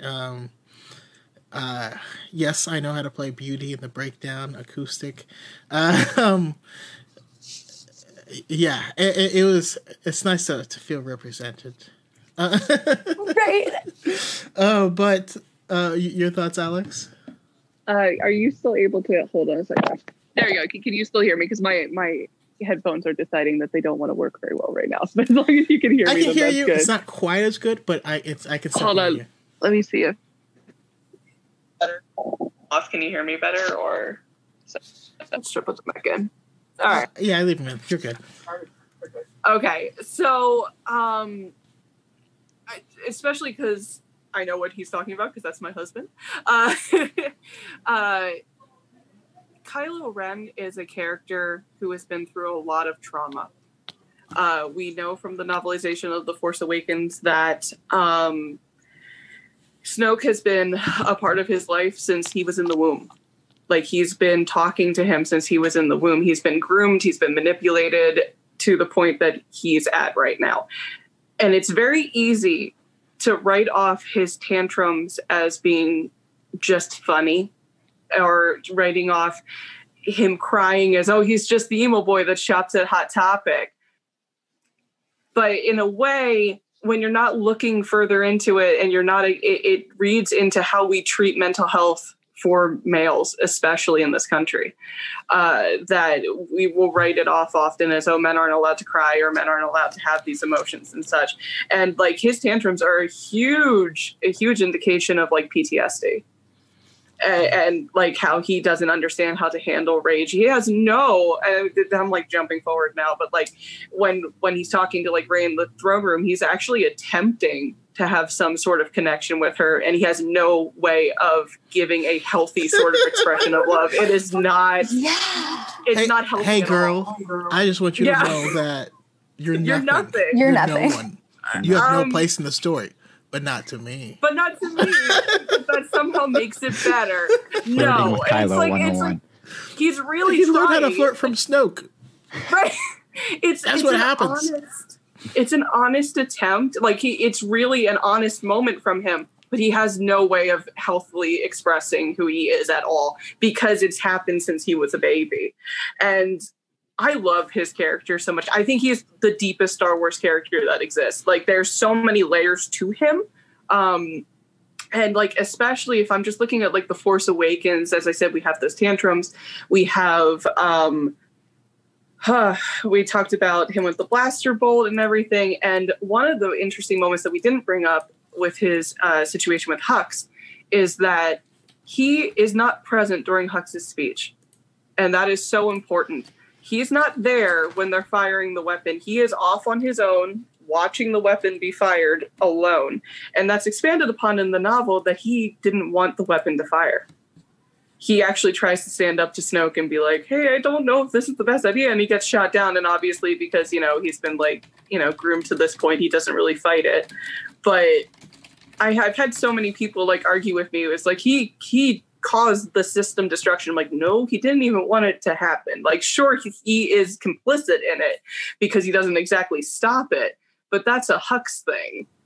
And it's part of their tension with each other. Which is so much more tragic because the audio that plays when Luke is looking into his mind is that audio. It's the same audio clip from the destruction of the Hosnium system. Oh, man. He's such a good and layered character. And you have him offering to train Rey for how would Snoke have agreed to that? That's completely off on his own. He's like, I'm gonna be your teacher. And I don't think Snoke would have been on board with that one. So that would have been an interesting thing. But she's the first person he's had a connection with. Right. Even if it's this forced, not real connection at this point, it's like he's just clinging on to this. We're like each other. We're the same person. I'm gonna cling on to this, and it's just fascinating. I could go on way too long about him. That's really interesting. No, I'm just I'm mesmerized too, and now I'm mad because I did a Kylo Ren episode and I didn't have you on it. I'm gonna have to do another one with you, SoCal costumes, and two Alexes. Is that too many? Oh my! Me and Alex Van talk about Kylo way too often. But your thoughts on Kylo Ren, Kevin? Yeah, I thought my fascination with Kylo began before the movie even came out, when you see him ignite that lightsaber in that teaser trailer for the first time. And I remember a long time ago when that was the most divisive thing about Star Wars was Kylo Ren's lightsaber. And that was the thing people were arguing about the most. So going into The Force Awakens, I had a very high expectation to like this character. Little did I know he would become my favorite character in all of Star Wars. Ever since The Force Awakens, I was like, he is so complex that the casual viewer or somebody who just, casually watches the movie might not pick up on it. But if you take the time to dig a little deeper into his character, he is so interesting. And, like I mentioned earlier, he's presented as your stereotypical big bad villain. But then the first time he has a temper tantrum, you're like, wait a minute. This is not how a big bad villain is supposed to react to a minor inconvenience. This is not how Darth Vader would react to this situation. And you see that he's different, and he's got these different things about him. And then when he takes off his mask, he's not deformed. He's not, it's Adam Driver. He's this young, and Kylo Ren is this young kid, but he's vulnerable to his emotions, and he struggles with his feelings, and he has this constant struggle between light and dark, and that drives his character. And he's kind of trapped in a spot where he doesn't necessarily want to be. He's been groomed and gaslighted by Snoke all these years, and reading the Rise of Kylo Ren comic provides so much more insight to that, and it's just fascinating. Kylo Ren is by far, to me, the most interesting character in Star Wars, and there's so much depth, and he's got so many complexities, and especially The Last Jedi. I think he absolutely thrives in The Last Jedi. His and Rey's storyline is by far my favorite part about Star Wars. Him and Rey are my top two favorite characters in Star Wars, followed by Boba Fett and Snap Wexley, of course. But I absolutely love Kylo and Rey's story, and I also am a unapologetic Reylo. Ever since The Last Jedi, you gotta love a good enemies to lovers trope. It's the best. I love that trope so much. You gotta love it. Yeah. So and just I love Kylo so much. I was heartbroken when he died in Rise of Skywalker, but that's a whole spoilers. Yeah, I know. I'm sorry. Rise of Skywalker, Kylo Ren, Ben Solo is a whole different discussion, but yeah, I absolutely love Kylo Ren. I got him on my shirt. I'm wearing my Force Awakens shirt that got him on it. I got a poster. I got the helmet right next to me. I got a lot of Kylo. Oh, I love her race staff. I don't even notice that. No. Yeah, I was grabbing my There we go. That's awesome. Nice. Beginning of quarantine, I ordered a Darth Vader shirt off Etsy. I was very excited. It came in as a Kylo shirt, and I was like, I'm not mad about this at all. Like, that it's not my most worn shirt. I'm like, you know what? Decisions were made, and I'm happy. For me, Kylo Ren has a special place in my heart because Kylo Ren is my sister. It's a weird way to explain it, but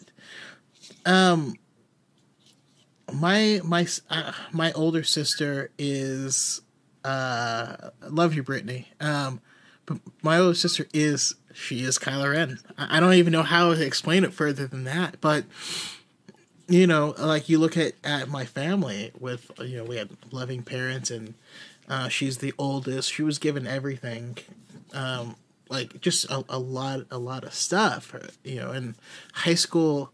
Like, our house had 2 master bedroom suites, like with bathroom. That's what she got.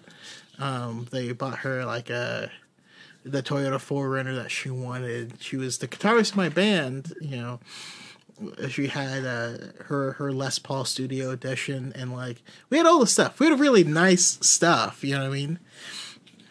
But all she saw was the expectations that were being placed on her, and that's what Kylo Ren saw. Is he was had to have the legacy of this princess mom, and his dad being a famous general / famous smuggler / famous racer. His uncle saved the galaxy. He was named after Obi-Wan Kenobi. He doesn't even know Obi-Wan Kenobi. But it's another legacy, and he's just like, everyone is using me as a legacy. No one sees me as a person. So, I don't know. He hits different for me because he's my sister, who at this point in time struggles with drugs and like a bunch of stuff. She even lived with me for a short period of time. It didn't work out because of those other reasons. Anyways. I understand. Yeah, go ahead. Yeah, no, I just so relate to that. Like, also the story of your sister. Like, I'm the oldest sibling. Like, my parents are like very successful in their own right. Like, I just always felt like the expectation, and like that scene with Han, I would just like cry because like I could feel my actions just killing them. And like feeling that intense regret, and like also like, this is the thing I have to do, but like maybe I shouldn't be doing it. Like, it was a lot. It was really good. Yeah, I relate in like a similar way that like my husband is Kylo. Like and I won't go too deep into it because like that's his stuff to tell. But like Marcus, tell us in chat. No. But like that was his character that he clung on to. Like so hard. And then maybe that also like was why I was like Reylo since 2015. But but yeah, no, it was a character that he related to in a way that I've never seen him relate to a character. I've never seen him leave a movie sobbing before, and he left The Last Jedi sobbing because they didn't save Ben. And I've never seen that in my husband. And so to know that this character touches people who have been through like hell in their own ways, like it's so important. It's so important. I think he's a character that's just is really good for people who have been through certain things. And I think that's the greatest thing that Star Wars has brought to the galaxy. And I think that's why it's stuck around. No other franchise is like this. No other franchise is like this. But this latest Star Wars is meant for people to grow up with now. It's meant to see what young people have been going through since the last one and give us a story on those people, on those actions, on not knowing what your place in the universe is, because you don't have those people. You need to find your own family. You've been left behind. Maybe you get shunned by your family, or maybe you're adopted, or maybe, so many different things. Or someone like Kylo Ren, who you're given everything, but not the right way, or not, or you're Finn, where you belong to an organization and what they're doing is wrong and you can't get on board with it. And I think that's like the most powerful thing that Star Wars has been giving to everyone. That's why each iteration needs to go for the next generation. And if it ever stops that formula, that's when it dies. Not when it, you know what I mean? Like, if you're not catering to people who were fans in 1977, that's not what kills it. It's when you're not taking care of the people that are going to grow up with it today, just like they grew up with it then.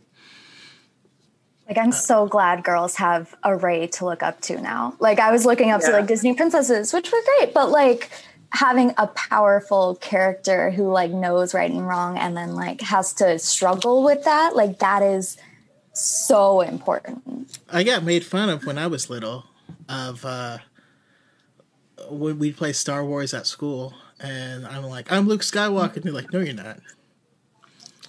You can be Lando, or you can be Chewbacca.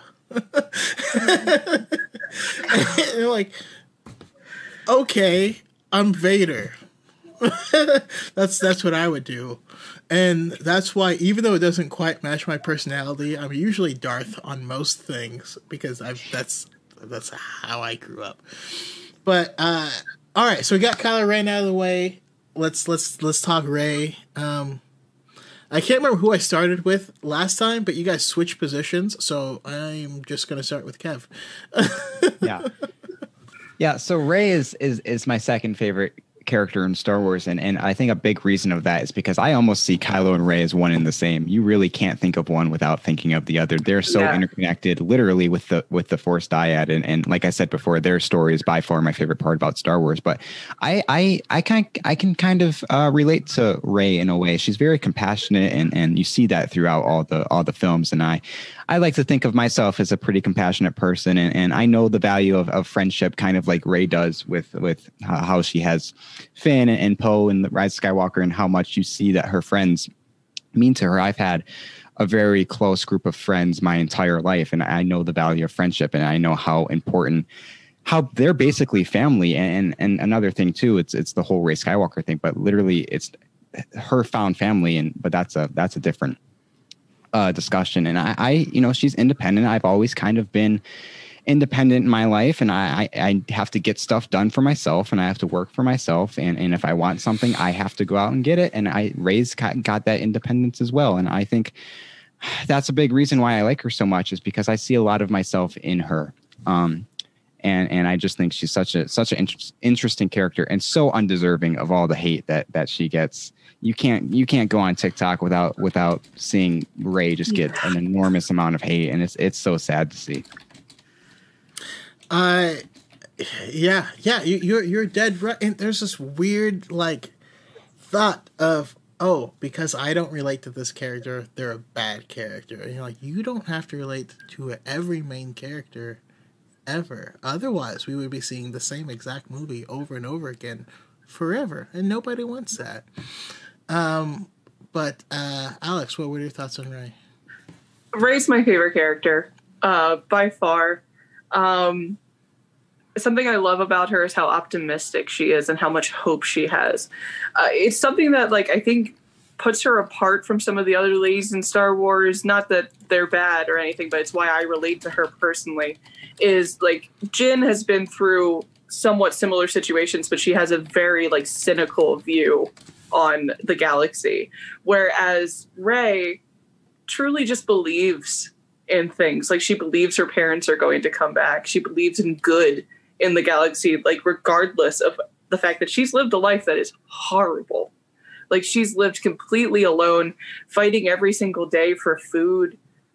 And yet she just has such compassion and kindness. And the fact that she could go through so much and still be this person, I think is so inspiring. And that's why I love her so much.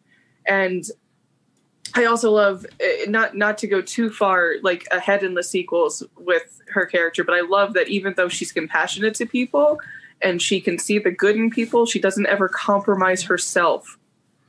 Ever. She doesn't put her friends in danger in order to be kind to somebody. Like, she will always do what is right, even if it's in the consequence of her own emotions and feelings. And I really admire her for that. Yeah. And going to what you were saying, Kevin, about like being on TikTok with Rey, it's hard. I cosplay Rey on TikTok and I get so many comments, and like I'll be doing like a lip syncing video that's nothing to do with anything, and people are like, Rey is terrible, and I'm like, okay, just keep scrolling. Like, what? It's like, what? And just on TikTok too, if you see a video about Ahsoka, there's always that one person in the comment section that's like, oh, by far a better character than Rey. It's like the video had nothing to do with Rey. Nothing. Like, how many hours of the day do you think about Rey? Like, if she lives in their head rent free. Rent free.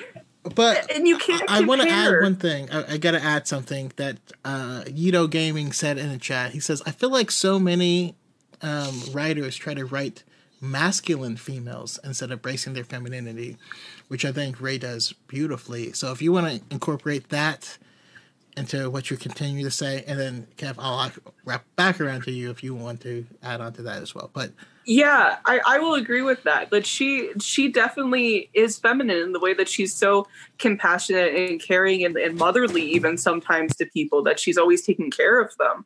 And then even more so, I don't understand the idea that in order to be a strong female, you cannot have a romantic interest. Like, it's like, I'm sorry, when I got married, did I suddenly not become a strong female? I had a kid and I'm no longer strong. Okay, moving on. But like, it's weird. You so have to like turn the in the fact card. that yeah, right. Sorry, here you go. But the fact that she's able to, and again, I was saying that she can be compassionate, but doesn't like compromise herself. She has a romantic interest, but she never stops being a strong character in order to have that romantic interest. In fact, never even gives into said romantic interest until he fixes himself. She doesn't fix him. He gets along with the program. And so I think that that's so important, that she's just so like, she is both strong and feminine at the same time. It's like she can be really soft, but she's not going to compromise her goals for you. And I just really love that about her character. And the scene where she's crying, but it's still like standing strong and doing the thing. It's like there's nothing wrong with feeling the feeling, but she's still doing the thing. Like, I don't know, I really appreciate it. But your thoughts on it, Corellia Coffee? Yeah.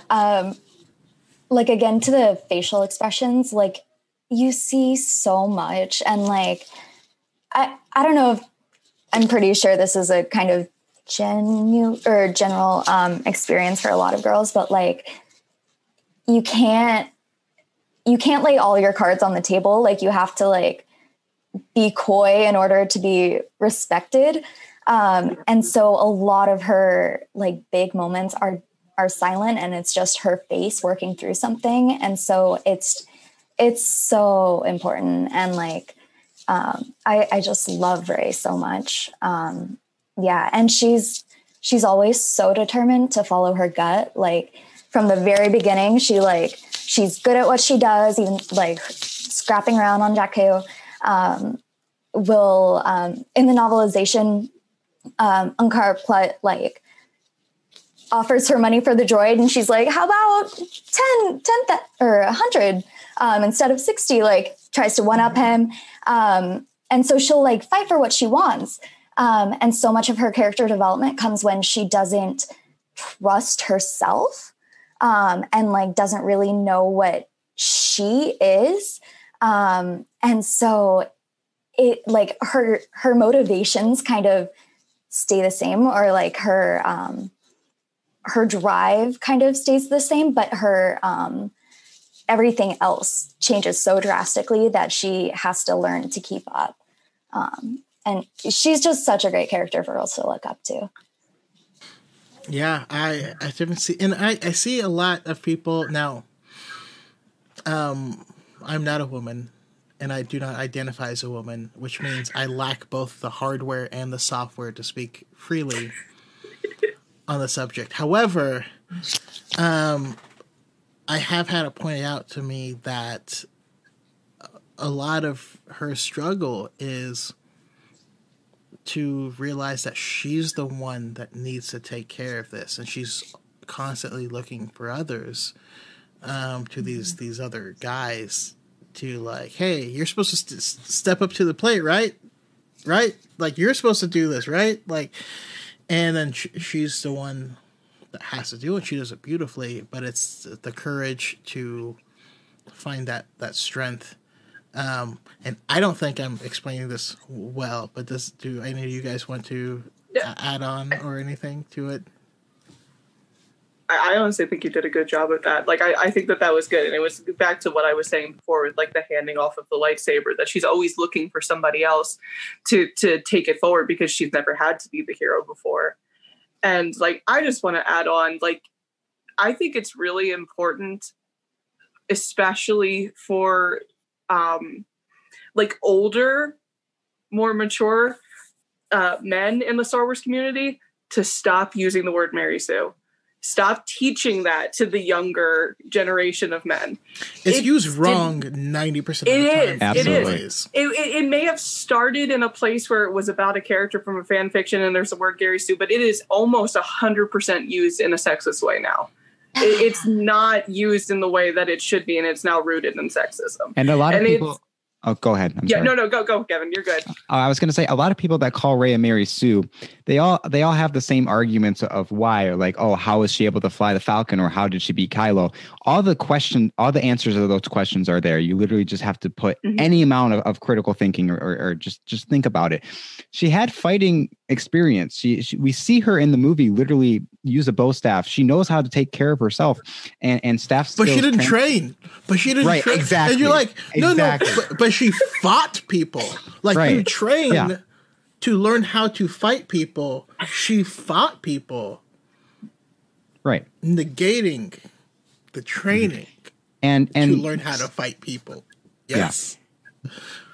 And staff skills transfer to lightsaber skills. They're not entirely that different. And just the answers to their criticisms about why Rey or Mary Sue are there, but they don't see them. And it drives me nuts sometimes. I've seen people say that, like, she knows more about the Falcon than Han Solo does. I'm like, no, she doesn't. She just knows what Unkar Plutt added to the Falcon because she helped do it. It has nothing to do with she knows the ship better than he does.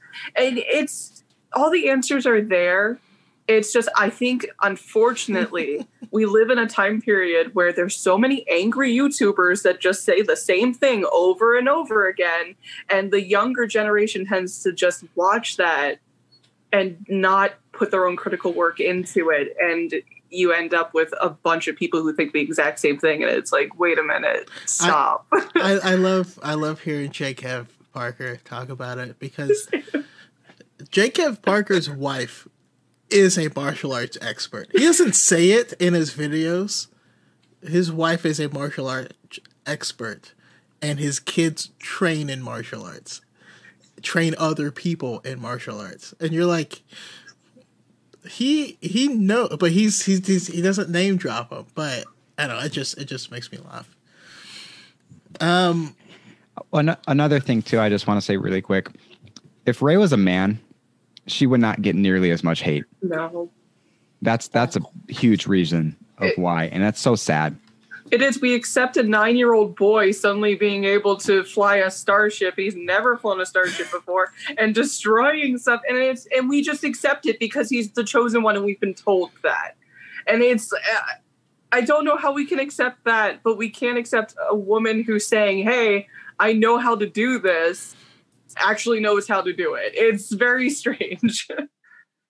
I just wonder, like, how I'm watching the same movie as some of these people, because I'm like, there's just, they lay it out for you so easily. And like the same thing has happened before. Like you meet a character and all of a sudden, oh wow, they can do something very cool. Why are we picking it apart and saying they can't when they very obviously can? It happened. Oh, and then sorry, gaming also brings up my favorite arc, man. Oh no. I like Ahsoka, so that can't be it. And you're like, can you like? It hurts. It physically hurts me to, because at this point, I get to talk to thousands of Star Wars fans on a daily basis and talk about what they love. And each person loves something unique and one of a kind. And that's why I love talking to you, finding people like you guys who all love this thing. And you guys are all saying something different. Everyone who hates it, they all watch the same 5 YouTube videos and they all say the exact same thing, word for word. Like, people ask me, oh, how do you respond to all of these people? I responded to one of them and I saved it to a clipboard. If you look at my videos, it's the same, because the complaint is exactly the same, word for word. So it's hilarious to me, but I think it's also go ahead, Kevin. Okay, I think it's also really easy to forget when we're in this community on TikTok or podcasting or cosplay and everything. The general casual Star Wars fan is not the people you're talking to online. They do not spend their time talking about Star Wars online. I do trooping with the Rebel Legion and 501st, and I see these fans that love Star Wars but are not going to spend their time online talking about it. These children love Rey and Kylo. They love them. Like, I can't tell you the number of like you go to these events and there's people lining up to take pictures with you. And when people are telling you online that like the sequels are universally hated, I'm like, I just know that's not true. Because I've seen it. Yeah. And that's my exact experience now that I get to talk to thousands of people and finding out how many of them are like, I love these things, but I don't post about them because of how toxic people are.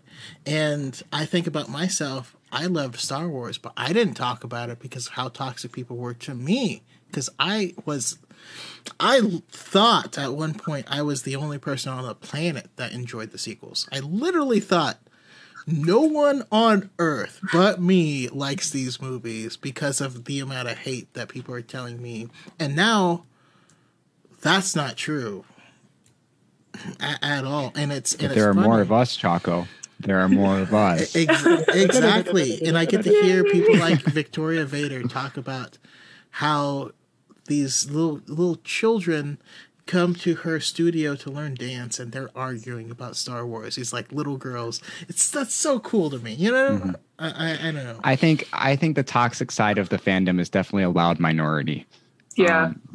I mean, obviously the negativity is speaks loudly, but there are more. They're just a small part of the fandom that's very loud and annoying. But there are definitely there's more positivity than negativity, I think. Yeah, and that's actually what has. I mean, that's why we're here. That's what's encouraged me to continue forward, because there are new fans each and every day. I talk to people where they're like, I always thought Star Wars was boring, but and then I played Jedi Fallen Order, and then I watched the movies, and now I like it. And I realized that every single new project that comes up, it's hard to believe that not everyone fell in love with it when I did as a kid.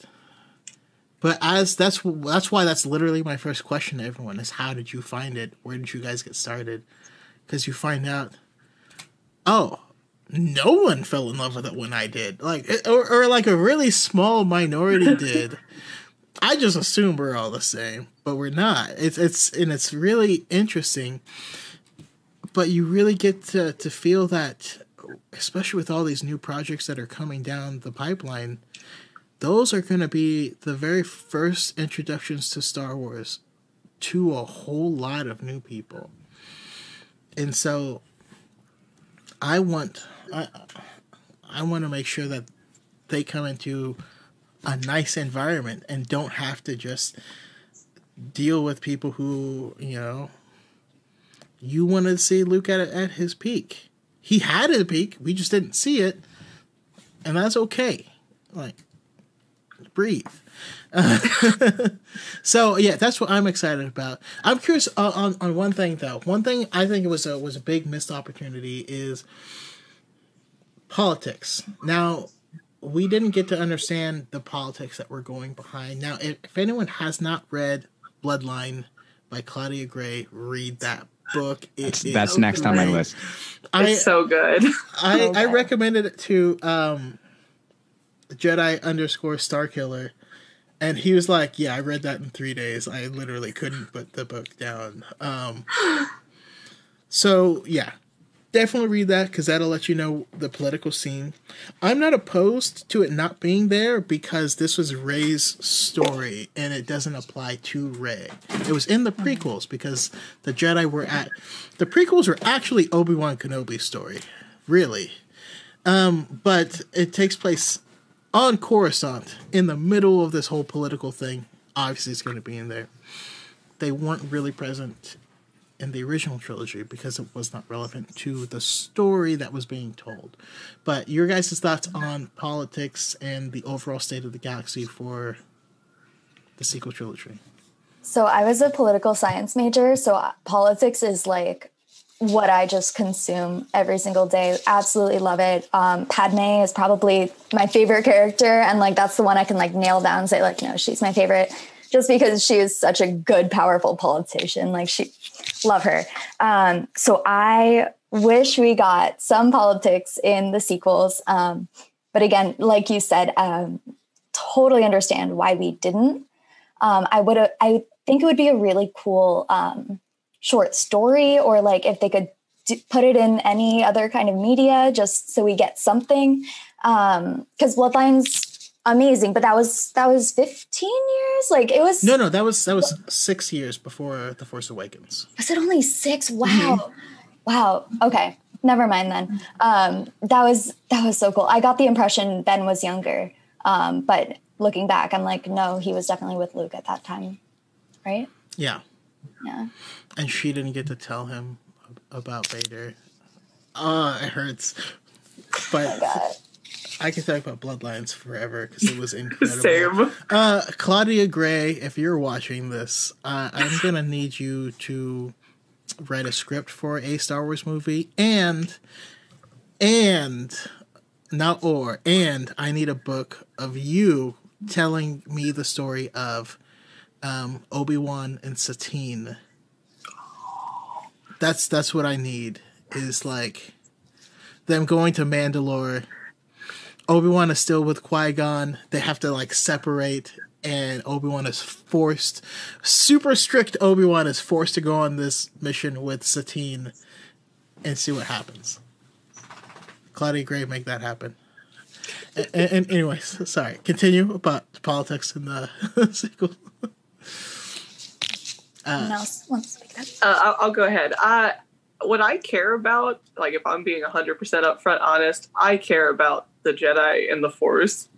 So like, in retrospect, I could be like, yeah, it would have been nice to know a little bit more about it, but I did not even notice that it was missing when I watched it. It's just not personally my thing to miss. But I do know that they had some deleted scenes talking with somebody in the New Republic, which would have been interesting and maybe filled in a little bit of the extra gaps of what was going on there. But it wasn't personally my focus of this is something that was missing. And that's fair. Oh, go ahead. Yeah. Off of that, like, Star Wars is a galaxy. Like, it has so many different aspects, and I love that different people find different things. Like, I would never play the video games because that's just not my thing. But would I read novel upon novel about the politics of Star Wars? Absolutely. Like, Queen's Shadow, Queen's Peril were, like, my favorite books because it went so deep. And yeah. I'm kind of mad I didn't get to talk to you about those, but I had like 4 other girls on that podcast, and I was like, okay, no, this might be too many. Excellent books, but I will likely be coming back to you for Leia, Princess of Alderaan, because I have not covered that one yet. Yeah, so and that's the hard part. And it's also another thing I hear is like, oh, well, you shouldn't have to read outside material. And you're like, no, but it's not necessary to the story that is being told. And as much as there are things that I would like to know personally, is it necessary for this specific story? It might not be. And the thing that I always try to, and I get, people in my comments, a lot of times it's young people, so I try to ask, like, hey, what assumptions are you making here? And I think that's one of the big problems with this particular film, is that it had a lot of similarities to A New Hope. And because of the similarities, people made assumptions, or one-to-one. Okay, so the First Order is the Empire. First Order is not the Empire. They're not in charge of the galaxy. They're really small. They're out in the far rim. Nobody knows that they exist. Kylo Ren is not the next Vader, but he would like to someday be. Rey is not Luke. She does not want to leave her home. She wants to stay here and want to do her thing. Poe is not Han Solo. He's not a smuggler in general. He likes to fly. He wants to be a hero, and he wants to protect other people. And I don't know what they say about Finn, because Finn is not Princess Leia, I guess. He's a beautiful man, but I've seen enough fan art on Tumblr comparing him to Princess Leia when they tried to like do the original like trilogy, and they just like put him in the dress, and I'm just like, oh boy, Tumblr. I felt the cold touch of the dark side when you said that. Sorry. Kevin, your thoughts? Yeah, I think the really main reason why people might call Force Awakens is A New Hope 2.0 is because you have a 19-year-old protagonist who's on a desert planet and they blow up another Death Star. It's really not the same movie. Yeah, there's similar plot points and a similar story structure, but it's not a direct copy. That's just my thoughts on the matter. I did kind of enjoy how they when they were doing the briefing, they were like, I wish that was the case. This was the Death Star and this is Star Killer Base, and they kind of almost poking fun at the fact that it kind of is another Death Star. But yeah, I just it's not the same movie. No, I think our good friend Brooke B. Dazzler in the chat is putting it perfectly when she says people immediately tried to put them all in boxes. So I think that's why the sequels and The Last Jedi were especially so jarring. If that's what you thought was going to happen, then yeah, it'd be jarring. But if you like let the story unfold, then probably not. I don't know, but I'm along for the ride and I enjoy it. And that's how my approach is to all storytelling, because I think that's how stories are told. You know what I mean? Like, a big one that was coming up recently is how come Bo-Katan wouldn't take the Darksaber? Has to be a plot hole. It's a plot hole. And you're like, no. I understand that she took the Darksaber once before like this, but she doesn't rule Mandalore right now. Maybe Thing happened. Whatever happened is the reason she won't take it now. We have to let the story unfold. And so that's kind of where I come down on it. And I just love being on this journey. And I love being on this journey with you guys. This has been super fun. I don't know if you guys enjoy this as much as I do, but it's been having a blast. It's great. This is so much fun. By far, my favorite part of the whole TikTok experience has been the people and being able to share our love and our passion for Star Wars with each other. It's by far the best part of my experience. So this is my favorite thing to do, is talk about Star Wars. So I'm loving every second of it. I never thought for a second I would, make new friends as an adult. but be like, people are like, oh, TikTok, that's just an app for little girls dancing. And like, well, you're not wrong. But that's just have to tell it no. Do not want. I'm really happy. I get to like hang out with people like you guys, and that you guys are willing to talk to me. I know Haley was on the fence for a while, and I hope you feel better now. Yes, this was so great. Thank you. Okay, so to get wrapping up, I'm only going to go around 2 more times.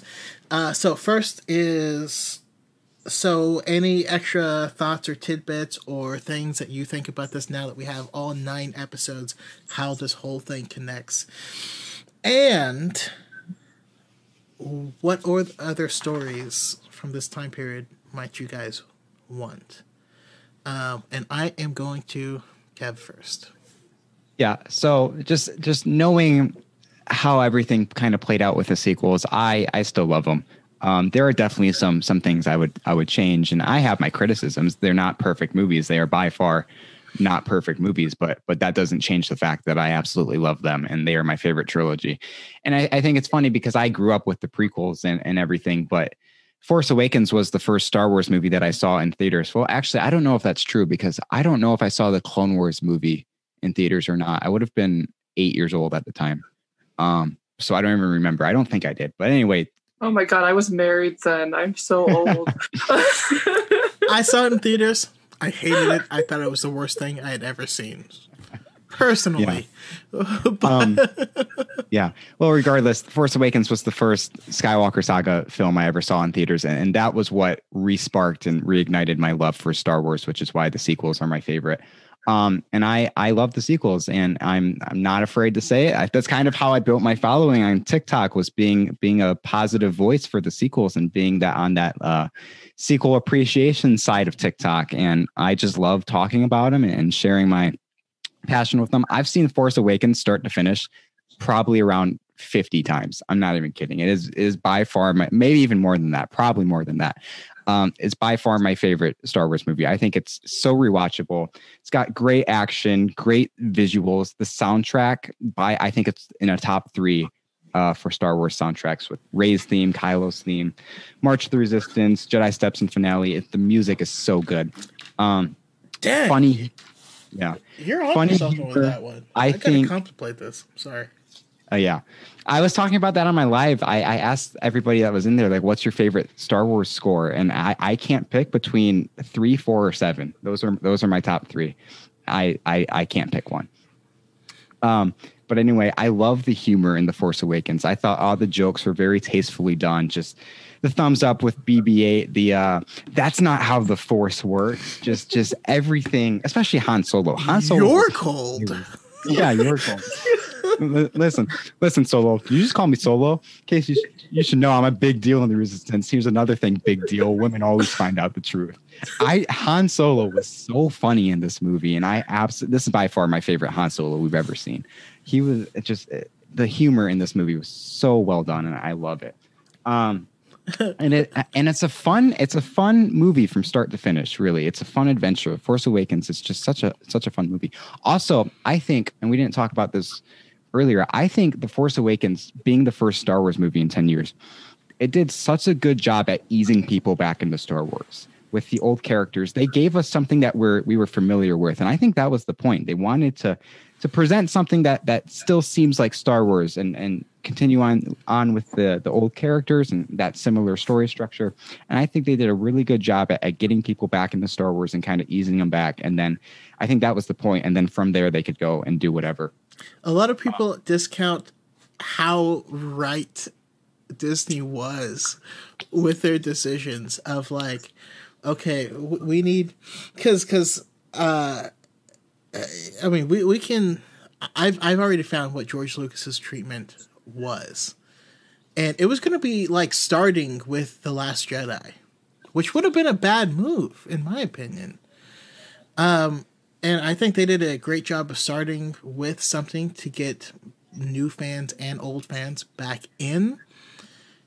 And the sequel trilogy, I think a lot of people don't realize how many new fans joined at that point in time, because it was a lot. It's probably more than what was already there, to be quite honest.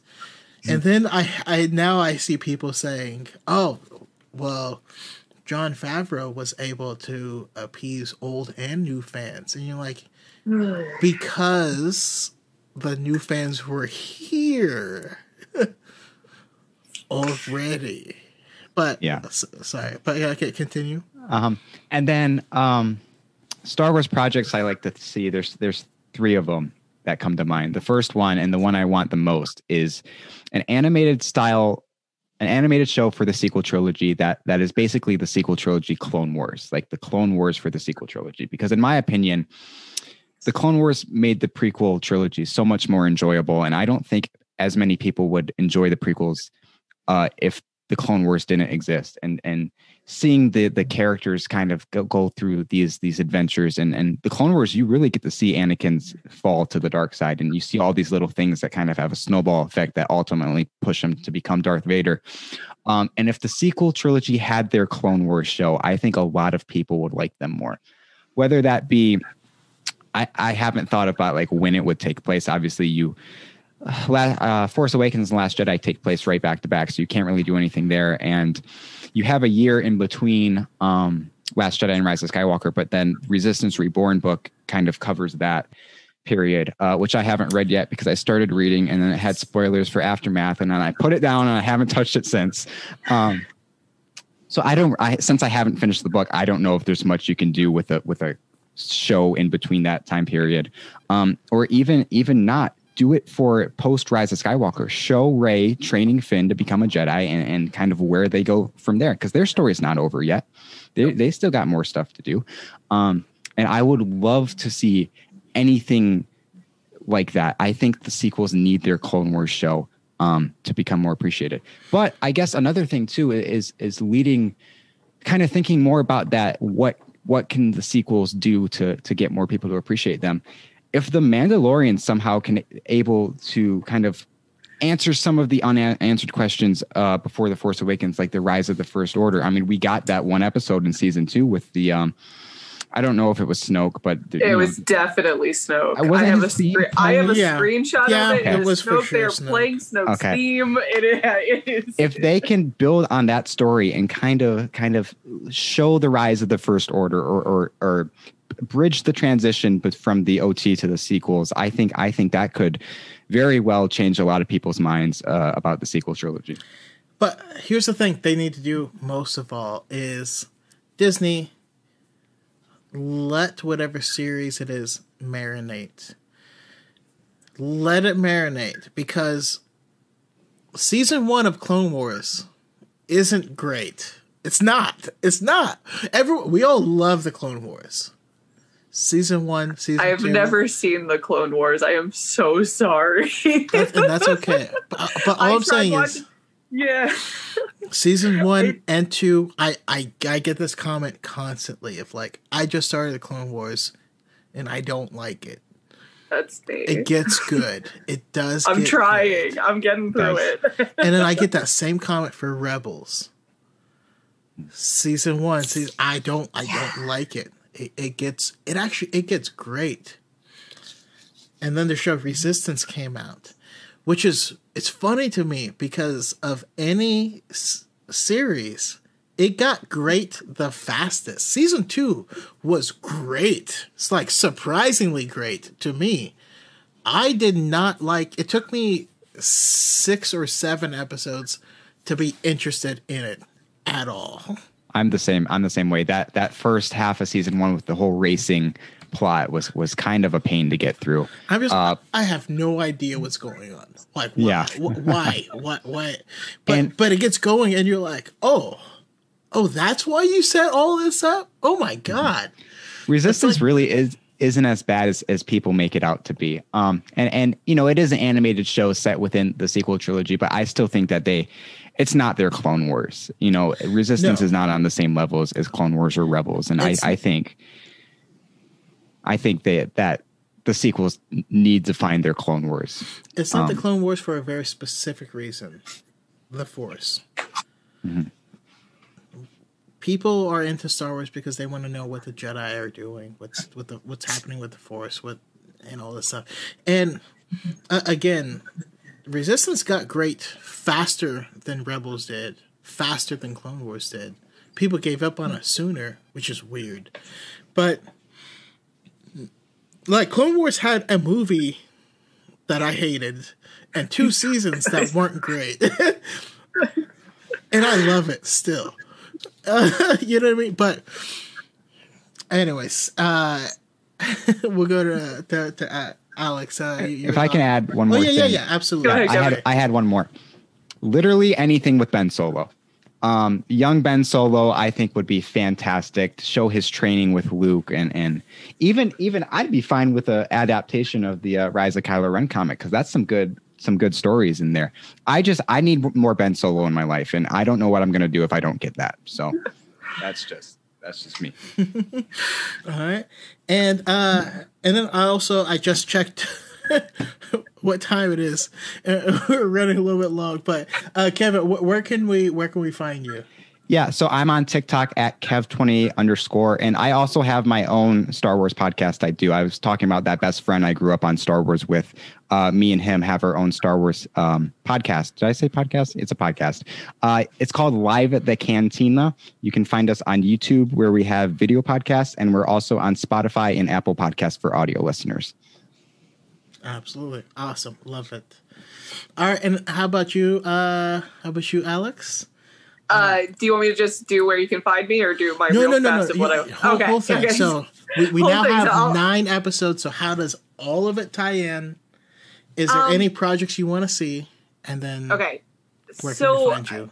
Because you're very delightful. The 2 things I would say, like, that I'm disappointed in, like, how it all, like, tied in. Number 1 is how they left Finn's character. They could have done so much more with Finn's character. Please, why didn't we give him the Stormtrooper Rebellion that was in Trevorrow's script? I will never understand it. And I guess there's 3, because Rose's character getting dropped off also makes absolutely no sense to me. We got a Slug as an engineer instead. We have Klaus. What is he? Just literally the worst possible engine. Just leaving slime and stuff. He doesn't even have hands. What the hell? I mean, like, this should be for a Rise of Skywalker episode, but you also gave me Beaumont Kin and didn't do anything with him. Why did you give me a Sith historian not to use him? But anyway, I love Rey Skywalker. I don't have an issue with Rey Palpatine. with her being a Palpatine. The problem is, it's so in my aesthetic of she was supposed to be the dark one who ends up being light, he was supposed to be the light one who ends up being dark, that I hate that it doesn't start from the beginning. That we do not have this like really cool story that could have like led up to it of like, your heritage was to be dark, your heritage was to be light, but you're switched. That is such an interesting dynamic, and I wish I had more of it. And that's why I don't mind Rey Palpatine over Rey Nobody, even though I really love Rey Nobody.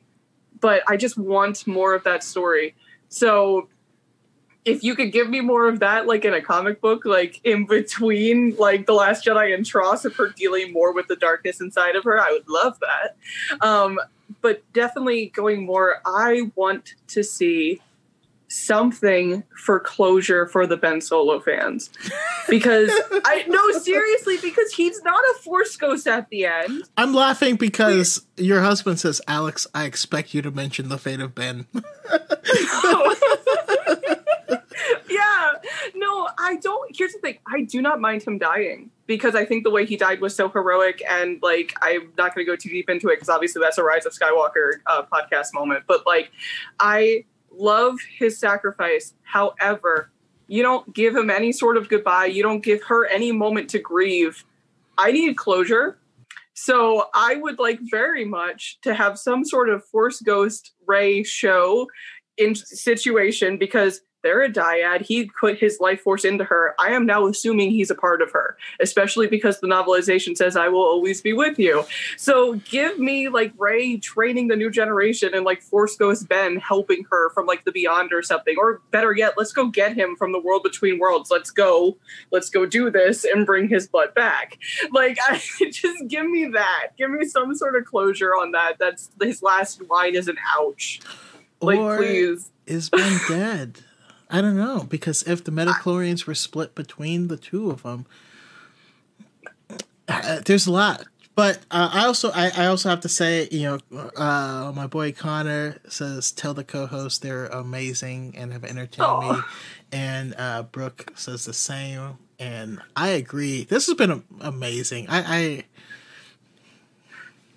I love you guys. I know it's the first time I've had all of you on, but I do. This is awesome. Yeah. Haley, same question? Yeah. Oh my gosh. It was, what other stories do you want? And yeah. I want the Kylo Ren comics in like a TV show or something. I just want like more on screen, Ben Solo. I have like a whole list here. Politics. I want to learn about the politics more. I would love a story on Exegol. Like, I wrote, I want like a kid of an officer who's watching everything happen. And it's kind of like, that's a lot of weaponry. I've never thought about that. Yeah, I want more from the unknown regions. Really want more Finn and Rey training. Like I said earlier, the Lego Star Wars scratched a little bit of an itch, but like I want more. And then I also wrote down a Clone Wars kind of show for the sequels, because the character building they did in that like was awesome. I'm sorry. I'm just typing